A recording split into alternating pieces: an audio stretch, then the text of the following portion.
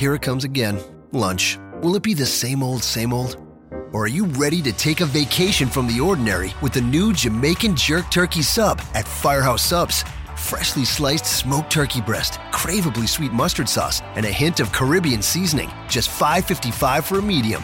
Save time. Order the new Jamaican Jerk Turkey Sub on the Firehouse Subs app. Firehouse Subs. Enjoy more subs. Save more lives. Participating locations. Limited time only, plus tax. Prices may vary for delivery. This podcast is a member of the Voices of Wrestling Podcasting Network. Visit voicesofwrestling.com to hear the rest of our great podcasts, as well as show reviews, columns, opinions, and updates across the world of wrestling.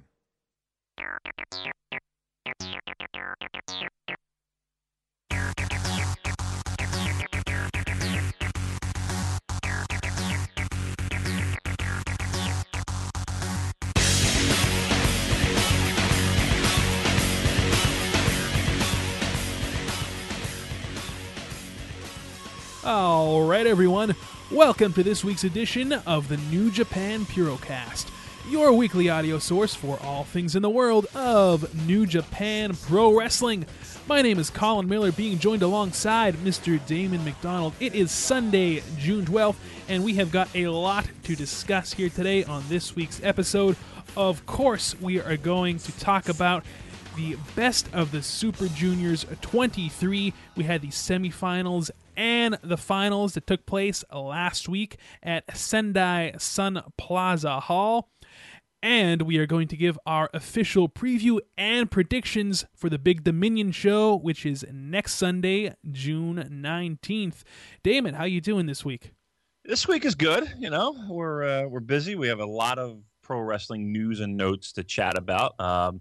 Pretty fun weekend when it came to New Japan stuff, I think, right? I think this was overwhelmingly positive, and we had some English commentary. We had some, a new winner of the Best of the Super Juniors. We had a fun final. So I think all's good in the world of Progress.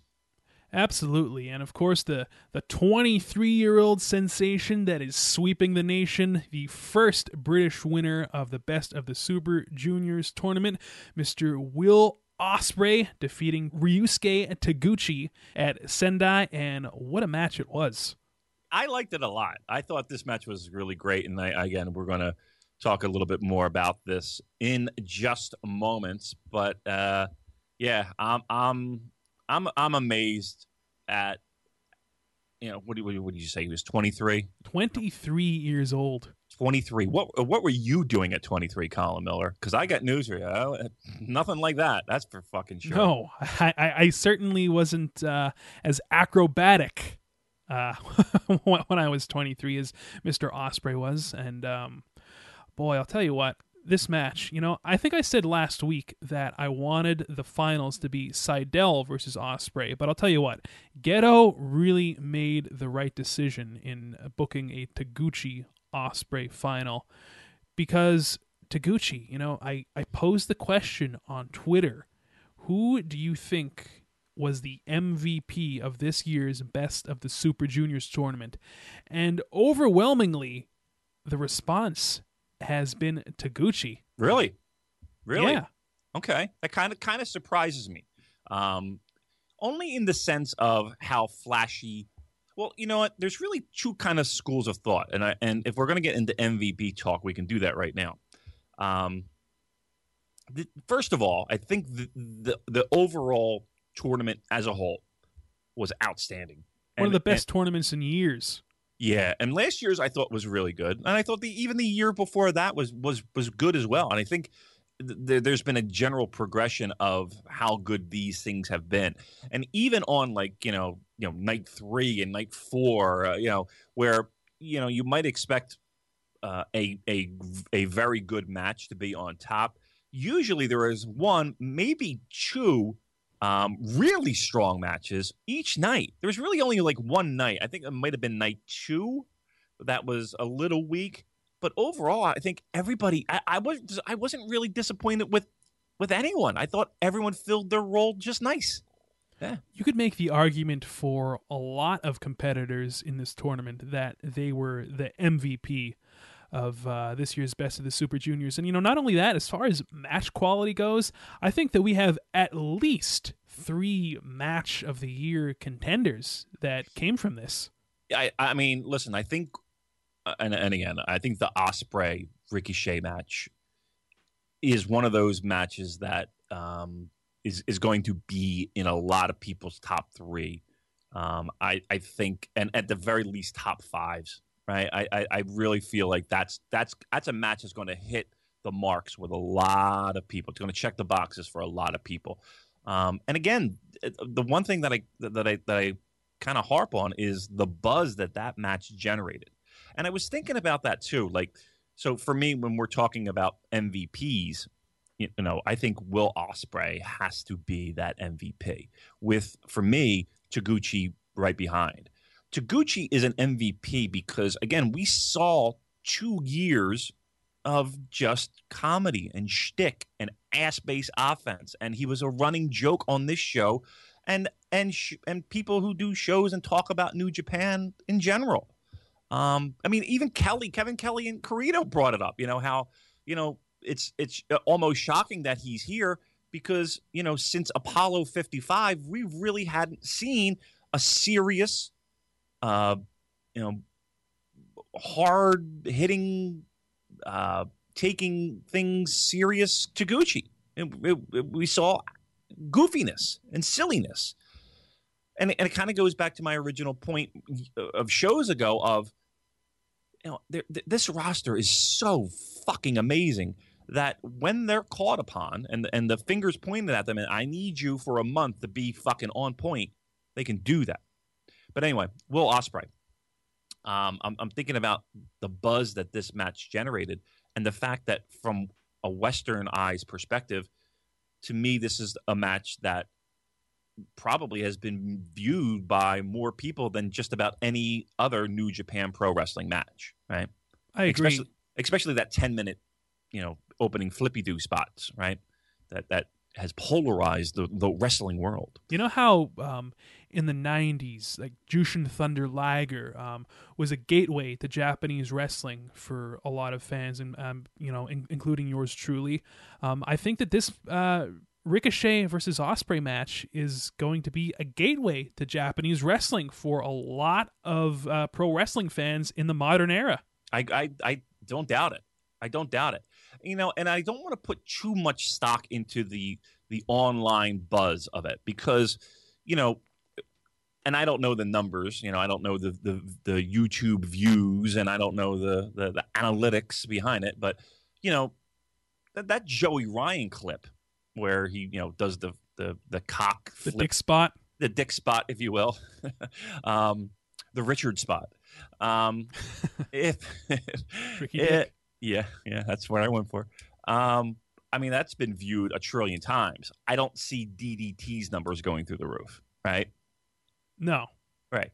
And I would dare to say that clip had been shared and liked and retweeted just as much, if not more, than the Ricochet Will Ospreay, right? Now, here's the one thing that the Will Ospreay Ricochet match had over the Richard spot was this was on mainstream media. Again, I go back to ESPN for a New Japan, even if it's 10 seconds, for that to be on ESPN, New Japan Pro Wrestling. I would have never predicted it, a month ago, let alone, a year ago. Like we said last week, if I would have said to you at the beginning of 2016, Damon, there is going to be a match in New Japan that goes viral. It's going to be on ESPN. It's going to be on Fox Sports. You would have said, and fill in the line for me, Colin, you're a fucking mongoloid. You're out of your fucking mind. That's what it probably would have been. Yeah. Yes. And to this day, it still boggles my mind that there was a clip of Corkin Hall Pro Wrestling or whatever they called it. I don't even think they mentioned. Did they mention New Japan Pro Wrestling in that clip? I don't know. I'm not sure. I don't know either. Regardless, it's still craziness that happened. But again, I'd like to see, did that help New Japan World? Was there a jump in subscriptions? Was there increased web traffic to their site? Like, can this be, connected to any type of revenue growth, right? And especially from a Western market, right? Because again, people can talk all day about, oh, it got retweeted 7 trillion times, and it had 17,000 views on YouTube. Okay, great. What does that mean? Is there an impact? And again, we may not see that immediately, but I would think that something like that would help. You would see a bump in subscriptions, because at the end of the day, that's really what New Japan's looking for when it comes to something like that. Did that result in a bump in subscriptions and or profitability? Well, here's what I'm hoping for. I'm hoping that the viewership for this Ricochet versus Will Ospreay match, if it did inspire a lot of people to go check out njpwworld.com, maybe this will finally light a fire under New Japan's ass to get, at the very least, a English website up. Because, Damon, I've said it time and time again, your average Joe doesn't want to have to go through the Google translation process and, figuring out how to sign up and how to watch it. At the very least, I think that this should inspire them to get a English website up. And you know what else I'd like to see on NJPW World? I was thinking about this what's today. That entitled, Colin? I would love what's to that see entitled, millennial? I would love to see them get a more organized library up. So, for example, let's say I want to watch the very first Best of the Super Juniors tournament from 1994. Well, I'll tell you what. I don't even know how to find that on NJPW World right now. Like, do they even have the first tournament in its entirety? And how would you search for it? Yeah, it's there. I think we even had people tweet us that it was there. You could, but here's the thing: you could search by wrestler, and you can search by venue, and you could search by. I don't want to get into another, pluses and minuses of New Japan World, but I think it's even easier than the WWE network. That's for sure. And again, I think we crushed that network pluses and minuses to death. But I will say this, Colin. You talk about the English website. A year ago, we didn't have a Kevin Kelly and Steve Corino going over there, right? It's true. And again, baby steps, right? Baby steps. Would it be nice to have an English website? Sure, absolutely. I'm not going to sit here and tell you that it wouldn't.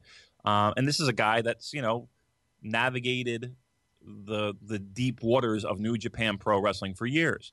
You find this shit, you Google Translate this, you watch this videotape, you check out this YouTube clip, you download a torrent, you go on fucking news groups back in the day. What was it, RSPW or whatever it was. We've all been there. So I think this is a real golden age. Again, I go back to it, Colin. You didn't have to go through the struggles. Your struggles right now is an English website. My struggles is, I'm watching the Tokyo Dome and it's 4th of July. That's true. My struggles are like a first world problem compared to what you went through back in the day. Just call me a fucking pioneer, Colin. That's all I want, right? Call me I'm a trailblazer. You are a trailblazer. And I don't think anyone's going to argue that point. Thank you. Well, some people would, but that's beside the point. All right. So again, MVPs. If you're putting a gun to my head and saying, Damon, give me your MVPs of the tournament, I got to go Will Ospreay first. I think the buzz that he generated, I think the matches that he had were pretty great. Up and down. He didn't pull out a stinker. Some were better than others, and I think that Ricochet match just puts him over the top. And this Taguchi final match was really fucking outstanding as well. So I got to give him 1. 2, Taguchi. Yep, absolutely. Here's a guy that ass-based offense for 2 years. When he's called upon, he delivered in a big fucking way. And you know what? And even like little bits, he was still able to give us little bits of goofy Taguchi, right? He did throw in sprinkles of it there, Yeah, the big bird, the Bushi makeup, right? And he does the whole Nakamura shtick in his matches as well. He still does that. Yeah, I mean, and he's mocking Ghetto. Comes out with there's plenty of shit you can wrap your fucking head around if you like the comedy Taguchi. He did a good balancing act in this tournament of still incorporating that comedy stuff and harkening back to the Taguchi of Apollo 55, like Kevin Kelly and Steve Corino mentioned during the final. Yeah, I agree. And then third for me would be. There's a lot of people that could get it. I'm going to go Kushida. I think consistently Kushida was incredible during this tournament. Up and down, you can't dismiss what he was able to do. So, but listen, if you wanted to argue that Ricochet was that guy, if you wanted to argue that Volador Jr. was that guy, if you wanted to argue, some people are all about the Rocky Romero this tournament. And I'm not going to knock it, but that would be my three: Taguchi, Ospreay, Taguchi. That's my new nickname, the coach, the coach, and Kushida. I would go those three. How about you, big guy? Well, before I get into mine, I just wanted to read one tweet from one of our followers. This is from @Ayatasubuta. I hope I'm pronouncing that right. And in regards to the MVPs, he says, a lot of people say Taguchi, but for me, Kushida just proved that he was the ace during this tournament. So it's between them. So there you go. Somebody arguing that, Kushida was the MVP of this tournament. For me personally, man, like I said, so many guys just showed so much talent during this. And if I'm excluding Will Ospreay, if I'm not talking about him, I would say Taguchi easily, because I never would have expected, this from him during the tournament. I would also say Matt Sydal. I thought that he had some great matches during this tournament. His match with Kushida was probably in my top 5 of the tournament. Volador Jr. I thought was great during this. Mm-hmm. He had a match with Will Ospreay during the semifinals that was just fantastic. I mean, and the finish of this match, we saw Volador Jr. do a Spanish fly with Will Ospreay from the top rope. Ospreay lands on his feet and then does that springboard diamond cutter, Os-cutter finish. That was just a beautiful sequence. So Volador Jr., I think you could make an argument for him that he was one of the MVPs of this tournament. And God, Rocky Romero. Yeah. Romero really stepped up to the plate. He had a great match with, what was it, in the semifinals with, was it Kyle O'Reilly? It was Kyle O'Reilly. Yeah. I mean, again, I think David Finlay had a strong one. Ghetto had a great one. He did. Right? I mean, to me, I can't really hand wave any. I mean, I think Tiger Mask was okay. Tiger Mask was, he was there. The Chase Owens. Okay, he did, but here's the thing with the Chase Owens though, and again, I don't want to lay the boots to Chase Owens. He was there for a reason, and one reason only: to be the dick to spoil Ricochet. Yeah, and I called it last week. Yeah, but that's exactly why he was there. He surprised me though, as far as in-ring quality goes, because I made it no secret that I'm not the biggest Chase Owens fan, but I think in a lot of these matches he delivered far beyond my expectations. I mean, I didn't have a lot of expectations going in. That's what I'm saying. He wasn't horrific, but like if you're asking me to rate all of them, put them all in one little column, and who's the top, who's at the bottom, Chase is at the bottom.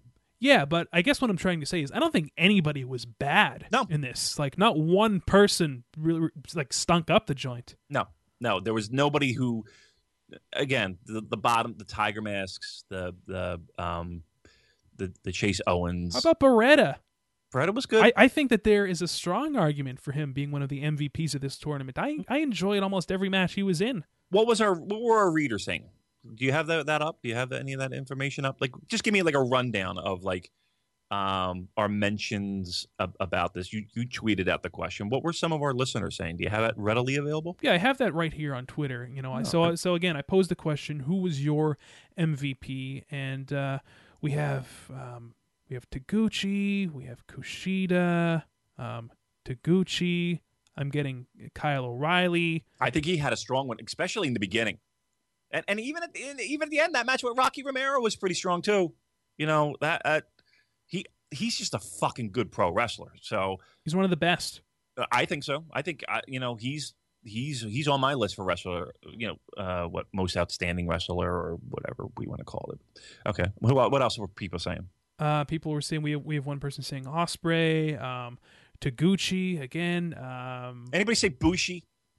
not one listener said Bushi. Okay. He might be the one guy that I'm kind of like iffy on. I think he could have done better.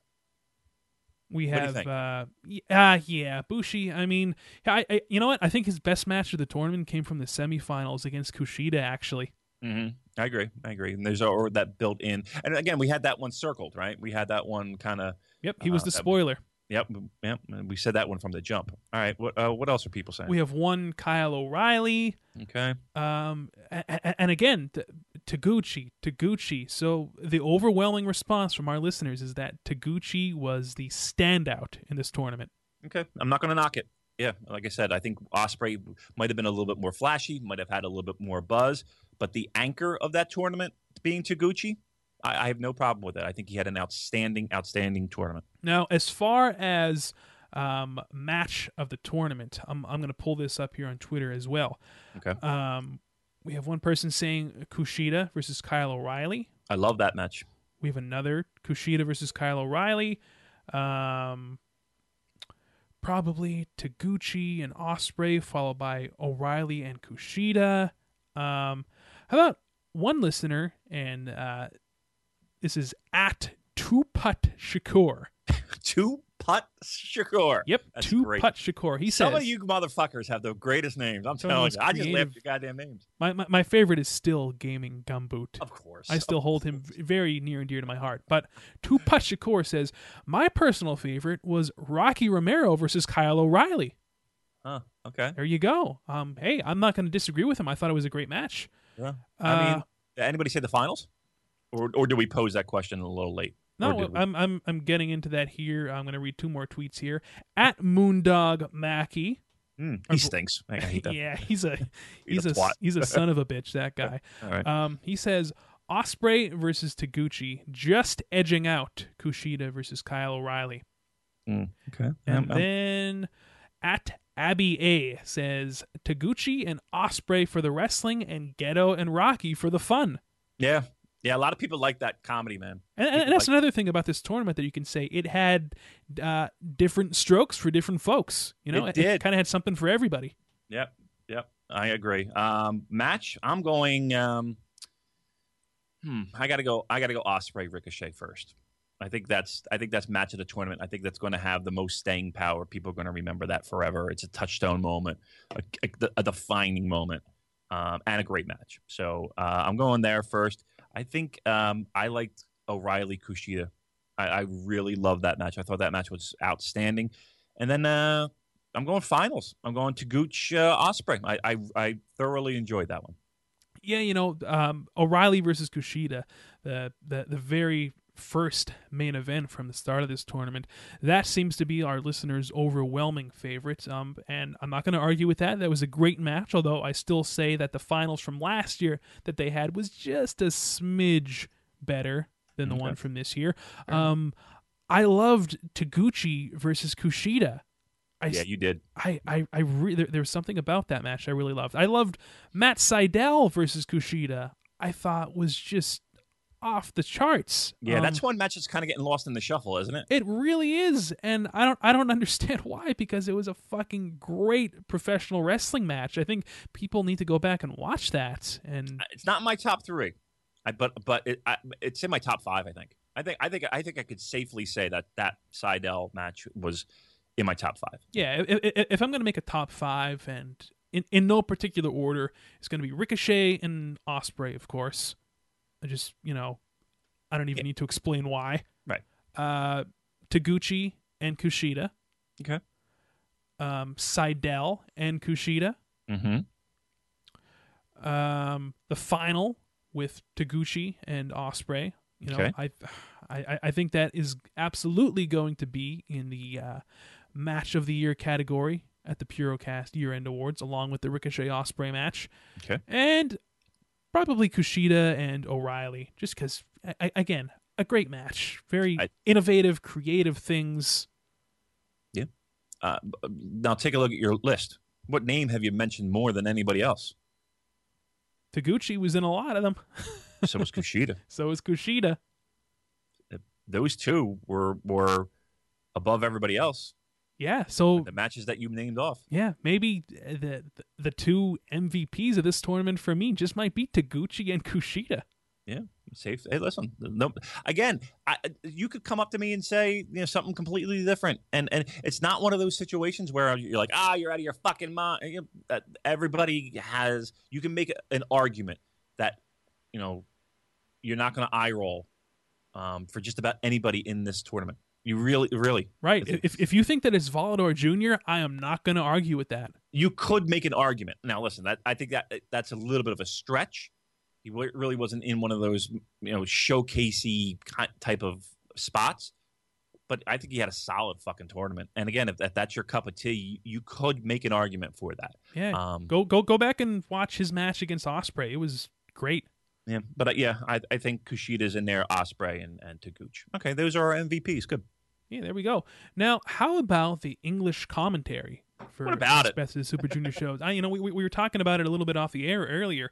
I believe that this was Kevin Kelly and King Carino's best job thus far doing commentary for NJPW World. And one of the things that I think that they really excelled at this time around was really drawing back to a lot of history. And I think that's one of the things that people loved about Mauro Ranallo's commentary on the Access show back when he was doing it, not only for his passion for the product, but because he was like a walking encyclopedia for New Japan Pro Wrestling. And I just, love that Kevin Kelly and Carino were really so prepared. Like I love the little things, like mentioning that Fit Finlay was in the very first Best of the Super Juniors tournament. I love the fact that they mentioned that Ospreay was the fifth Gaijin to ever win the tournament, behind Chris Benoit, Black Tiger, Prince Devitt, and Ricochet. Mm-hmm. They did a very good job at preparing their notes for this. That was one of the things that stood out to me the most. I agree, but I'm going to go in a little bit of a different angle. Okay. Here I'm going to make a couple points on Kevin Kelly. And again, he's a friend of the show. We know he listens. We know, again, all that. I thank him for both shout outs, by the way. Yeah, how about that? Not for nothing. We do got to tip our hat to him. And again, it's not like I'm like, hey, mention the. I say it jokingly, but he does that on his own free will, guys. And I think that's pretty rad. I can't. Every time it happens, my phone blows up, and with the texts and the tweets, and not for nothing, our subscriber rate goes up. Our traffic to our sites and it goes up. Every time he does it, and he doesn't have to do it, but he does it, which I think is very fucking cool. That being said, I thought this commentary. Well, first I'm going to say this. There is a line in the sand when it comes to the English commentary and the Japanese commentary, and there are people that aren't going to listen to the fucking English commentary no matter what. No, right? There are strict purists, and a lot of them are on the classic board on Facebook. They're just not tuning into the English commentary, and that's their prerogative. Absolutely, and I can understand why. I mean, it's something that it's not necessarily even the words that are coming out because they don't understand the Japanese language. It's more of the cadence and the energy and the fire, and they could be, they could be just reciting Alanis Morissette lyrics for all we know, right? But they're doing it at such a way. They have the lyric booklet for Jagged Little Pill in front of them. Exactly. Isn't it ironic? It doesn't matter. We don't know what the fuck they're saying, but we're assuming we do. And that might have something to do with it in the sense of we're using our own I don't want to say our own imagination with what they could be saying and kind of painting a picture for ourselves mentally while we're watching this these matches.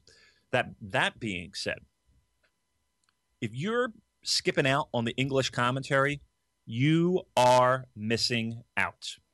Absolutely. How's that? You're missing out. And that's coming from a guy who, again, loves his Japanese, just for the reason I just described, right? I don't know what the fuck they're saying, but I love the fact that they're saying it, you know? But the English commentary has been an absolute treat. This show was a glowing example of that, where those two guys made this show even better by hearing the English commentary. A couple things I want to point out. One, we made a comment to Kevin Kelly before, and Kevin Kelly point blank asked us, "Hey, give me some.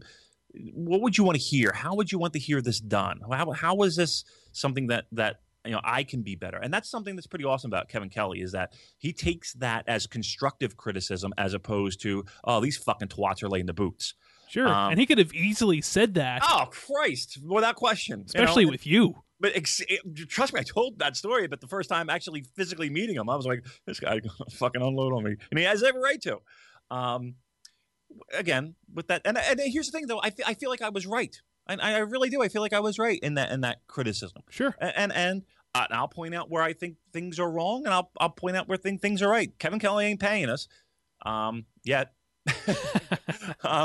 So again, the one thing that I did notice was that energy, and we told him, Kevin, what makes this genre of pro wrestling so great is the things that are serious are treated seriously and are giving you're feeling the importance of what it is. He absolutely did that, and both him and Carino did that during the final.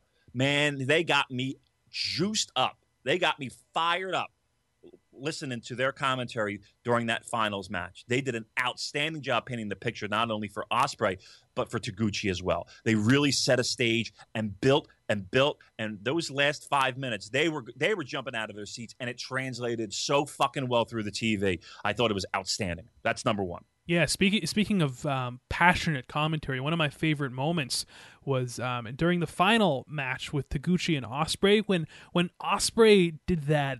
What was it? A reverse shooting star press? Yeah. Carino just goes, "What the hell was that?" Right. That was amazing. I mean, the kickouts and again, a commentator's job, a play-by-play, and a color guy's job is to get over those little subtleties in a match. And you didn't hear many complaints about Will Ospreay and the people who have that selling fetish.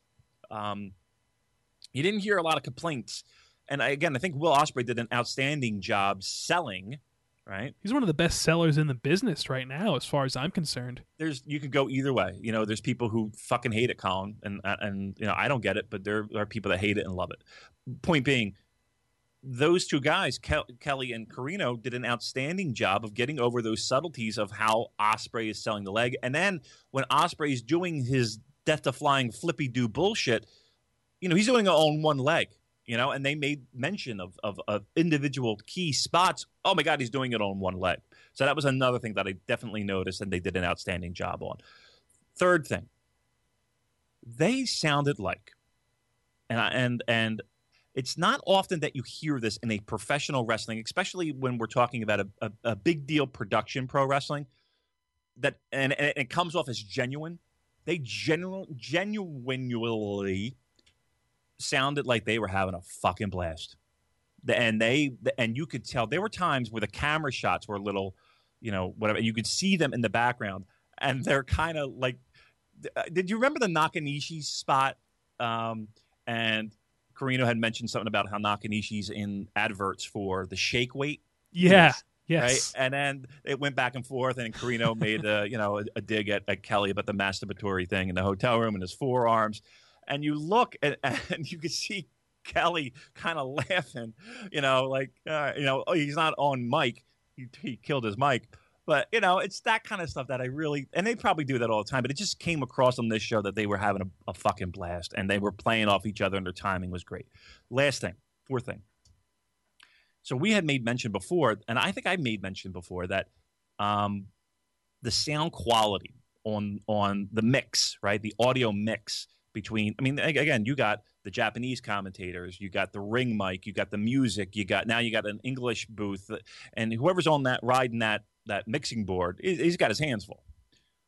They did and they really did this in the beginning. Maybe not so much at the tail end of the show, but in the beginning, you could tell that it was a conscious decision. They were shutting up when ring announcers were making their ring introductions, just so they weren't, tripping over each other, and the mix was tighter. So when they knew that the mic was open, they were talking and they were cutting it quick.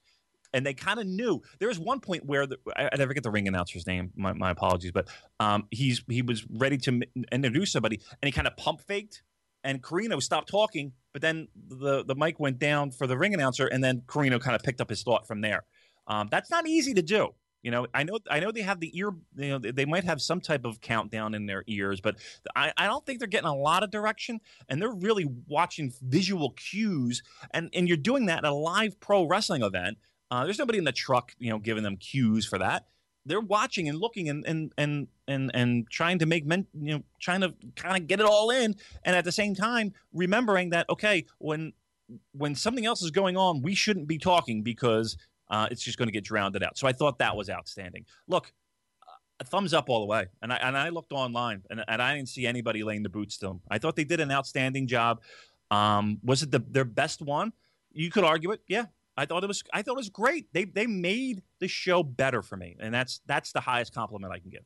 I agree, and again, what I said originally, a lot of that for me, a lot of what kind of increases the enjoyment when watching these matches for me is that they really made this tournament feel like it was something special by, giving a lot of history. I get off on hearing that, this is Jushin Thunder Liger's, however many Best of the Super Juniors tournament, and he won the first one in 94 and the one from 2001. I love having that history there, and I think it just makes the tournament and the wrestlers' participation in the tournament feel that much more significant.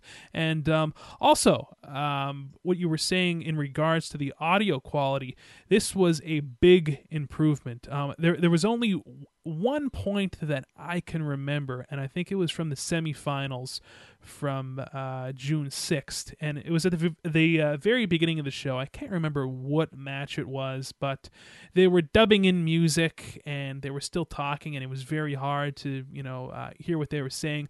But that was literally the only moment throughout both shows that really happened. Like you said, they did a great job at knowing when to shut up. So, if you go back and you listen to the very first English commentary on New Japan World, which I believe was King of Pro Wrestling from last October, and you listen to the English commentary from both of these Best of the Super Junior shows, boy, what a improvement. Yeah. I mean, you think I'm kidding, but like in our awards, Kevin Kelly's getting a vote for most improved. Yeah, he might be one of the nominees. I'm telling you. I mean, seriously, from me literally screaming at the top of my lungs how this guy fucked up and how it was shit, and you're like, it wasn't that bad, and I'm going off on him, to today here, dare I say, looking forward to their next show.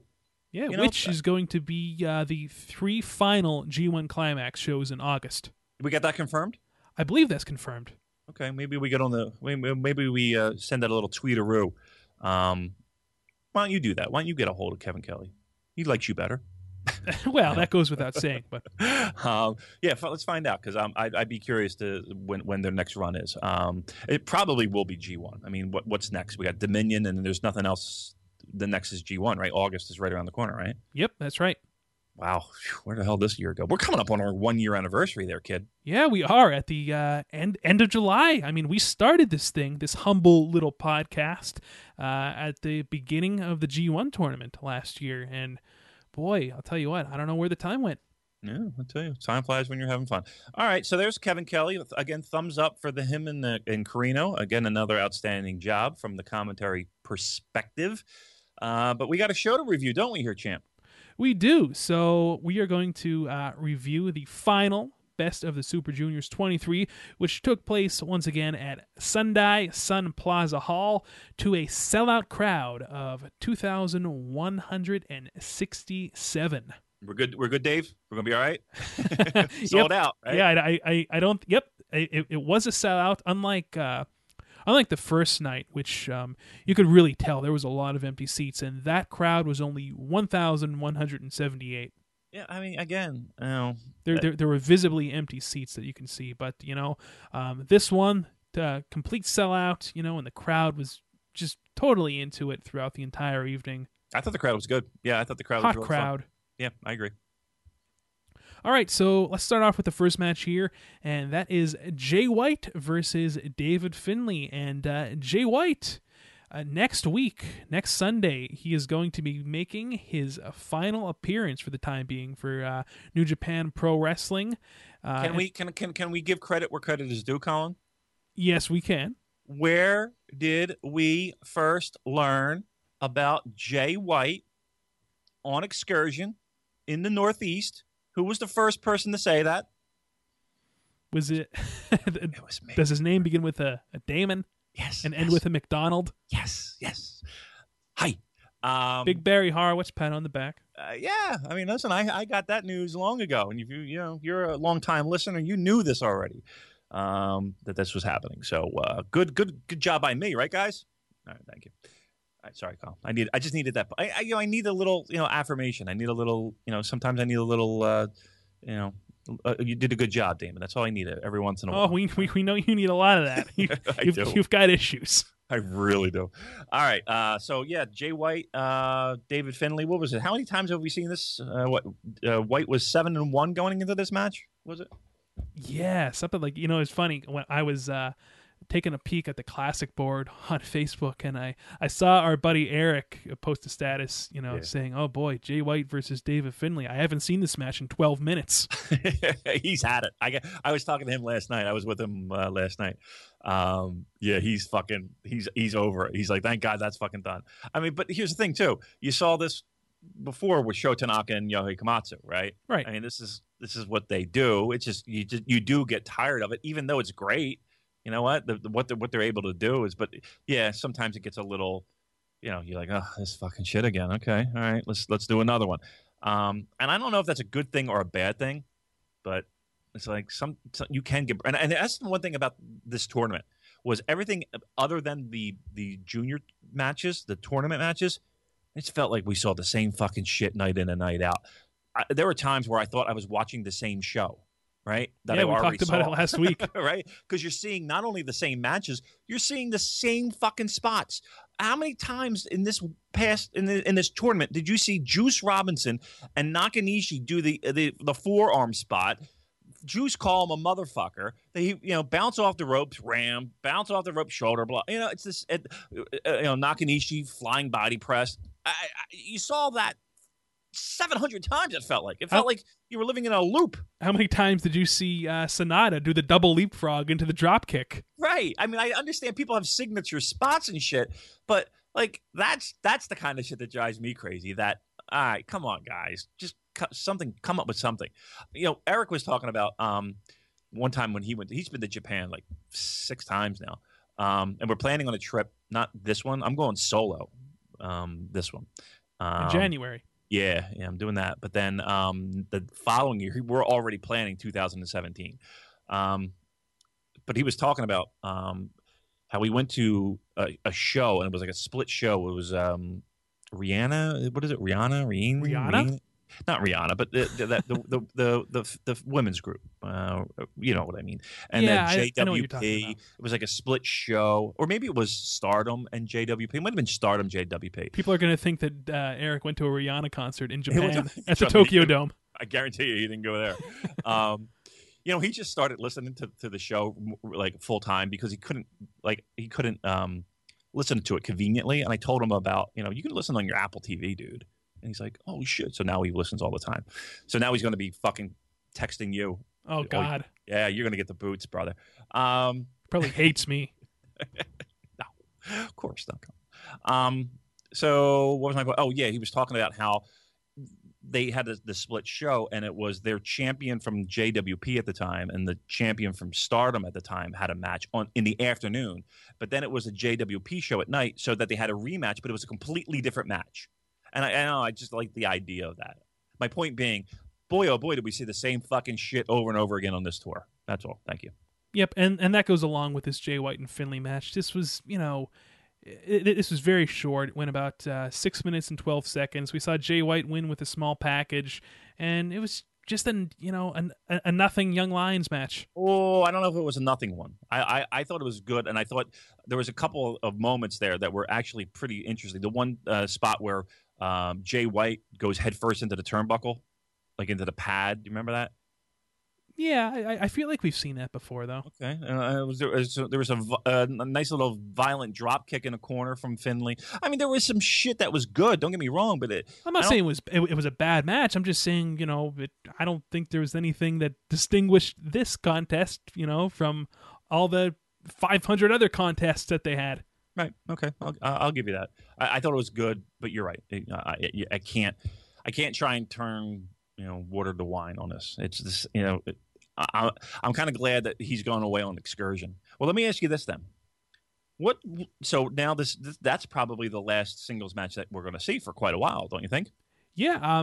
Well, Jay White, unless, like I said, he's going to have a dark match at the Dominion show next Sunday. Right. And then he's going to ROH.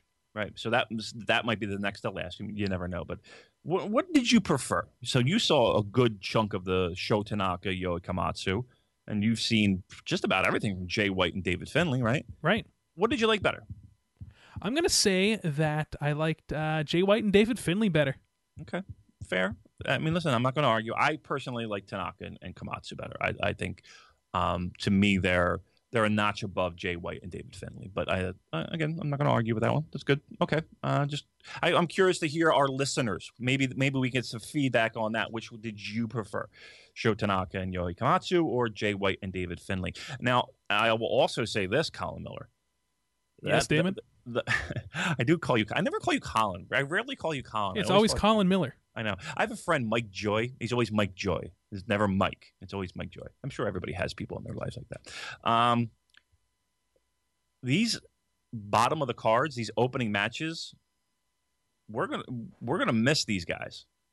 Yeah, we really are. Yeah, we're sitting here talking about, it's the same shit over and over again. Who's filling that role? Who's filling that spot? You're going to see some dry as toast Young Lions in there is what you're going to see. You might not be happy. Young Lions that are leaving and have left are really going to leave a pretty big hole in these undercards. Don't be surprised if you're yearning for the good old days with Sho Tanaka, David Finlay, Jay White, and Yoi Komatsu. The good old days of David Finlay getting caught in the lion tamer and having no clue how to counter it. Yep. You trust me, you'll be pining for those days. That's for sure. All right, so like I said, Jay White picking up the victory here with the small package. And you know what I was really hoping for Jay White's departure to Ring of Honor? Cake. I would... Yes, cake. Okay. But I would love for his final match to be against David Finlay, and for Finlay to finally, either reverse the lion tamer or pull out an upset or something. But it doesn't look like that is what the dark match is going to be, because Finlay is in another match on the Dominion card. He's in a 6-man tag, so I don't know who Jay White is going to face. Probably one of the other Young Lions, maybe. The Great Muta. Maybe. Coming out of retirement, Antonio Inoki. I don't know. Great Sasuke. Yeah, it'd be great. It'll be a 6-man schmaz, I'm sure. I don't know. Maybe he goes over one of the Young Lions, but the young Lions. I think he goes over, and that might be what happens. He might wrestle one of the younger Lions. It kind of surprises me. I figured they would have some type of conclusion to the Finlay White. They're good pals. They're best buds. I would think they would want to be in the ring one last time with each other. Interesting. Okay. All right, the second match on this card was a tag match featuring the team of Yoshitatsu and Captain New Japan taking on Yujiro Takahashi and Chase Owens. Damon, this match was worth it for one thing and one thing only. What was that? And that was after Yujiro picked up the win on Captain New Japan with his finisher, we got to hear that seductive sax. That made it all worth it for me. That drove away the pains of the day, didn't it? We haven't heard it in so long, in such a long time, and that just put me in such a good mood. Good, I love it. That's fantastic. I've made a commitment to myself that I will never watch another fucking Captain New Japan match in my life. I only have so many hours left in this world. You have responsibilities, though, Damon. We do a podcast here. I mean, our listeners are depending on us to really analyze these Captain New Japan matches. He is the fucking dirt worst. Captain New Japan is terrible. And here's another thing. Even Kelly and Carino, they did acknowledge that. And, he might not have the best win-loss record, but, he's got heart and fighting spirit. Oh, fucking Captain New Japan. He is the most unathletic boob there is. There was nobody in this match that I gave a shit about. The Bullet Club Hunter idea is really just no one. When they came out, Yoshitatsu and Captain New Japan, you could hear the air conditioning in the building. There was nobody cared. Nobody cared. Least of all me. So. We powered through this match. It was there. It was my least favorite guys in one match. So needless to say, I was less than thrilled with watching this. All right, the third match was yet another tag team match featuring the team of Yuji Nagata and Manabu Nakanishi taking on Katsuyori Shibata and Juice Robinson.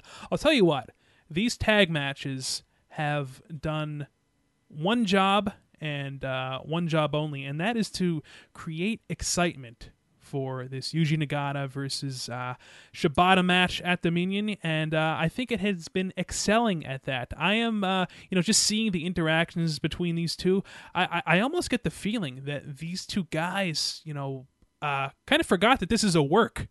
They seem genuinely pissed off at each other. They seem like they really want to just kick each other's teeth down their throat. I'll tell you what. I think the build to this Never title and the interactions between Shibata and Nagata have been outstanding.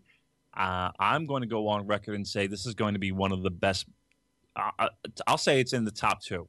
It might not be the match of the night, but it's going to be at least the second best match of the night at Dominion. The build to this has been tremendous. I think it's been better than the build from Chaos and Los Ingobernables. I'm all in. I think this has been fabulous. And here's another thing. I actually really enjoyed this match. I thought this match was decent. I thought this was maybe the best Juice Robinson match I've seen. And he didn't do all that much. I'm not giving a lot of credit to Juice on this. Shibata and Nagata, I am really pumped up over. And I've been direct messaging a young gentleman. I don't even know he's young. I'm going to say he's young. I'm going to say I'm not going to make assumptions, but he's follow him because he's a really good source. He lives in Japan. He used to live apparently blocks from the Tokyo Dome, and it's good old at SBOC, SBOCK _ is who you want to follow. I've actually been direct messaging with him, talking about like Blu-ray discs and recordable media. Yeah, did you get in on that? Yeah. It seems like a real nice guy. He does. He's into this. He's definitely feeling the good vibrations when it comes to this particular feud, and he's done a good job of kind of cluing us in on little subtleties about the feud, and so again, a special shout out to him. He's SBOC, BOCK. Good work by him. But anyway, yeah, I'm excited for it, and I think you have jumped on board as well. Yeah, absolutely. And you know what? Part of it was because of our good pal S. Bach kind of calling me out on this and saying, hey, there's some things that you might not understand about this feud. And, like you said, he did a really good job at, laying out what this means to the Japanese audience. And like I said, these tag matches have also done a good job at, really getting me more emotionally invested in this Nagata and Shibata feud, because you can listen to it on the show. I was not a happy camper that Nagata won this title and that they were continuing this feud, but these tag matches, their interactions, the aggression, that old school strong style, that is a style of wrestling that I still very much love, in addition to the junior heavyweight style. And I think that you're right. This is going to be one of the standout matches on the Dominion card, and we're going to get to that in a little bit. Now, will you say that after Nagata successfully defends his title? Yeah. So, we're going to get to our predictions in a little bit. I don't want to, give away anything just yet. All right. I don't want to see you hopping off the bandwagon. All right. Well, we'll see. All right. So the fourth match here, another tag match. We have the team of Hiroyoshi Tenzan, Kyle O'Reilly, and Bobby Fish taking on Tomohiro Ishii, or is it Ishii? I'm still not sure. Listen, how about that? When I posted that question, I literally got 50-50 response. Some people are Ishii, some people are Ishii, and I've gotten two different responses from people in Japan that speak the language. One saying Ishii, one saying Ishii. You got Chris Charlton chiming in. He gave us it's Ishii. Kevin Kelly had no fucking idea. Much like us. Right. He's only doing the fucking commentary. I know, and we just do a podcast. So, yeah, I mean, I still don't have a direct answer. I'm going Ishii. I'm sorry. Because here's the thing, too. If you listen to the ring announcer, he's saying Ishii. He's not going Ishii, right? He's not giving that extra syllable. Chris Charlton's giving me... I'm going Ishii. Sorry. If it makes people's heads explode, I'm just going to call him fucking Ralph from now on, all right? Tomohiro Ralph. Tomohiro Ralph. Wreck-It Ralph. No, I actually started off this podcast saying Ishii, but then yes. I think you corrected me. I did. And then I started saying Ishii, and now I'm kind of used to saying Ishii, so I don't know what the fuck to say now. So I'm just going to continue saying Ishii. So Say Ralph. Ralph. All right, so here we go. Six-man tag. Tenzan, O'Reilly, and Fish taking on Ishii, Rocky Romero, and Beretta. I thought this was a good match, maybe a bit too short. I would have liked to see it go a little longer. O'Reilly... and Fish picking up the win after hitting their Chasing the Dragon finisher on Romero. Damon, what did you think of this? That was good. I mean, I nothing to write home about. I think some of the interactions and the you had Bobby Fish and Ishii with the Ring of Honor history there. I think the biggest thing that came out of this was apparently in a post-match presser. Kyle O'Reilly made mention that he was looking to bulk up a little bit and go heavy. That's right. I was pleasantly surprised to hear those comments. So yeah, the match was fine. I mean, you have some great studs in there, that can work a match. Sure. Is it something that we're going to go out of my way to watch again? Probably not. But yeah, coming out of that was that news of O'Reilly mentioning that he wanted to go heavy. Could you imagine Kyle O'Reilly in the G1 Climax tournament? Listen, a lot of the guys that are, you would think, how in the fuck Goto started as a junior? He did. Togi Makabe started as a junior. Yeah, think about that. Right, that one blows your mind. I mean, I have a program, and I'm going to whip it out right now. Excuse me while I whip this out. All right. It's going to be that kind of party. Never mind. It is the, what is this? It is the, what program is this? It is, here it is. It's the Fantastic Story in Tokyo Dome, January 4th, 1993, headlined by who? Tenryu and Riki Choshu. Never heard of him. I know. He's so fucking good. But anyway, my point being is young lion Yuji Nagata at a whopping 95 kilograms. There's a picture of him here. Who else is Koji Kanemoto is also there at a whopping 95 kilograms. Shinjiro Tani at a whopping 84 kilograms. These are all young lions, by the way, at the time.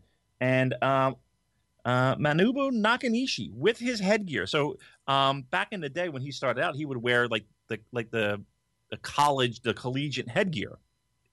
I need to see a picture of this. Yeah. I'll do it right now. Let me get my phone. Yeah, that's how I always remembered him from back in the day, because he would always wear, like, you know how like the Steiners wore the collegiate headgear. Yeah, he would wear that. I'll snap a picture and I'll let you see. Maybe you can describe it a little bit better for our listeners listening at home. But yeah, for those of you who don't know, I mean, you know, he was a 115 kilograms at the time of this photo. But let me snap that. I'll send that over. This makes for riveting radio, I'm sure. But Manabu Steiner. Yeah, he really does. The third Steiner brother. This third Steiner. Let me text that over, then you can do the description, Colin. One moment, as I message it with my sausage-like fingers. I'm surprised that they can even press the buttons. Oh, you're just being mean-spirited now. All right, and send. Here it goes via the satellites and cyberspace. Here it comes. You get it? It will be coming in momentarily, I'm sure. I know you're in the middle of the coal mines, but yeah. Right. I literally. Okay, wait. It came through. Oh my god! Right? That's Nakanishi. If this photo didn't say Manabu Nakanishi, yeah. I would never guess in a million years that this was him. Yeah, tweet that dog out. That's him. Yeah, and then like I said, I always remembered him looking like that because I just remember him from back in the day. But yeah, Father Time really plays a fucking number on you, doesn't it? Well, you're finding out every day. Oh, you son of a bitch! I'm sorry, I'm really laying the boots to you today. Really? All right. One point I wanted to make about this 6-man tag here, though, was if you notice, the crowd was at its hottest when Tenzan and Ishii were in the ring. Mm-hmm. And again, it kind of goes back. Again, Tenzan is a legend. I mean, we lay you lay the boots to me. We lay the boots to Tenzan. Guys, you know, Mr. G1 as they called him. Yep. You know, him and Chono. You know, he's got a history. Former champion. You know, back in the day, he was the guy. I mean, and people remember that. And you know, people do a little bit better job than maybe even us with the history. So. Yeah, they definitely responded to that kind of stuff. 5th match of the night, another tag match featuring the team of Kushida, Ricochet, and Matt Sydal taking on Jushin Thunder Liger, Tiger Mask, and Volador Jr. I thought that this was a very good 6-man tag. This was a showcase, wasn't it? This was fun as fuck. Yeah, totally into this. And again, you had the champions on one side against, you know, legends on the other side, you know, one representing the great country of Mexico. I thought this was great. I really enjoyed it a lot. Great maneuvers, great moves, short, fast sprint. Second best match of the night. I thought I really enjoyed it. Yeah, Ricochet picking up the pinfall there on Volador Jr. Yeah, really good stuff. Yeah, I mean, honestly, it's kind of like I'm not going to be able to go into great detail of you know, it wasn't like a revolutionary match, and it wasn't like it was something where, I don't know. Would you recommend this to have people run out and watch? Is it that good? Am I going to say go out of your way to watch this? No, but at the same time, if you're watching this show, definitely, you know, don't be on your phone during this match. Don't take a bathroom break. Stick around for it. You might be surprised at how much you enjoy it. 3 stars, or are you going 4? I'll give this one. I'm not going to go 4. I can't go 4. I'm going to say 3 stars. Okay, very good. You're in the 3s, yeah, 3.5. Yeah, very good. Yeah, very good. I'll go. I'm in with like 3.5. I want to go so far as to go 4, but I thought it was good. I like the double planches from Liger and Tiger Mask. That's one note that I had. I thought that was pretty good. And Ricochet and Volador Jr. To me, that was like, okay, you got Ricochet, who's, you know, Mr. Lucha underground, and you know, and Volador. I thought that their exchange was great. Again, not quite 4, not in that level, but a good match. And I think, like I said, I think maybe my second favorite from the show. Good stuff. By the way, Damon, I don't appreciate you exposing the business there. Ooh, and I know. Telling people that Ricochet is Prince Puma. I never said that. I said that he did some underground training, lucha style. You read into that what you will. Don't put words in my mouth. I don't want to get the nasty emails, Mr. Expose the Business. So after this match was over, Red Dragon and Roppongi Vice came out and laid out the challenge to Ricochet and Sydal. Mm-hmm. And, oh boy, I'll tell you what. Mm-hmm. We now know that the Young Bucks are also going to be involved in this match at Dominion. And I think that this is a rematch from the Wrestle Kingdom 10 match. Am I right? This is a rematch from every fucking schmaz junior. We're going back to this. But it was the exact match from Wrestle Kingdom 10. Yeah. Yeah, I think you're right. Yeah. I thought we were done with this. I thought we learned our lesson from this. We're never done with this. I thought we talked to Tiger Hattori and said, no mas. Right? I thought we said that. Tranquilo. Tranquilo. I thought we said this. No? We make that point clear because we're doing this again? I don't understand why we can't just have 2 tag team matches. Have Ricochet and Sydal, the super high flyers, defend against Red Dragon. And then you can have like a number 1 contenders match between the Bucks and Roppongi Vice. Like, why not split it up? Why do we have to have another 4-way clusterfuck that nobody's going to remember after it's over? Like, Damon, be honest with me. Can you remember, like, can you distinguish the 4-way from Wrestle Kingdom 10 from the one in Wrestle Kingdom 9? Nope. Nope. Other than Ricochet and Sydal being involved in the one from 10, it's the same damn match. Look, and it's not bad either. No. It's just don't. It's meaningless. Yeah, it's meaningless. There's the minute you see that the fruits of a 4-way or a 3-way start to bloom, I tap out. I don't give a fuck. It's meaningless to me. You're coming off the Best of the Super Juniors where all these guys are showcased and by and large made to look very strong all across the board, even though people had to lose. And then what you're doing is saying, okay, we're done with that. Everybody back in the same fucking pile again. Everybody in the same Tupperware container again. You're all the same again. That's what this does. When we have 4-ways and 3-ways, what you're saying in essence is these teams are all exactly the fucking same. And they're not. No. That's the thing. They're not. They both have, something unique and special to offer, but when you lump them all together like this, it devalues them, it devalues the titles. It's just bad all around. Now, the only positive is that everyone gets a paycheck. Right, so yeah. Everybody gets on the show, but it's that WrestleMania booking idea of get everybody on the show, so we're going to put everybody in a 5-minute battle royal. Right. Let's make this a Money in the Bank. Right. Come on. No, you're exactly right, and that's what it's become. It's become meaningless and devalued, and which is a crying shame because you have arguably the most talented wrestlers in the business in the ring at the same time, going through a match that they're gonna work to the best of their ability, and they're going to bust their ass. But at the end of the day, it's meaningless. It's a shame. All right, so the 6th match on the card here, we have Satoshi Kojima and Michael Elgin taking on Kenny Omega and Bad Luck Fale. Somebody online, I think it was the review. I might go back and take a look.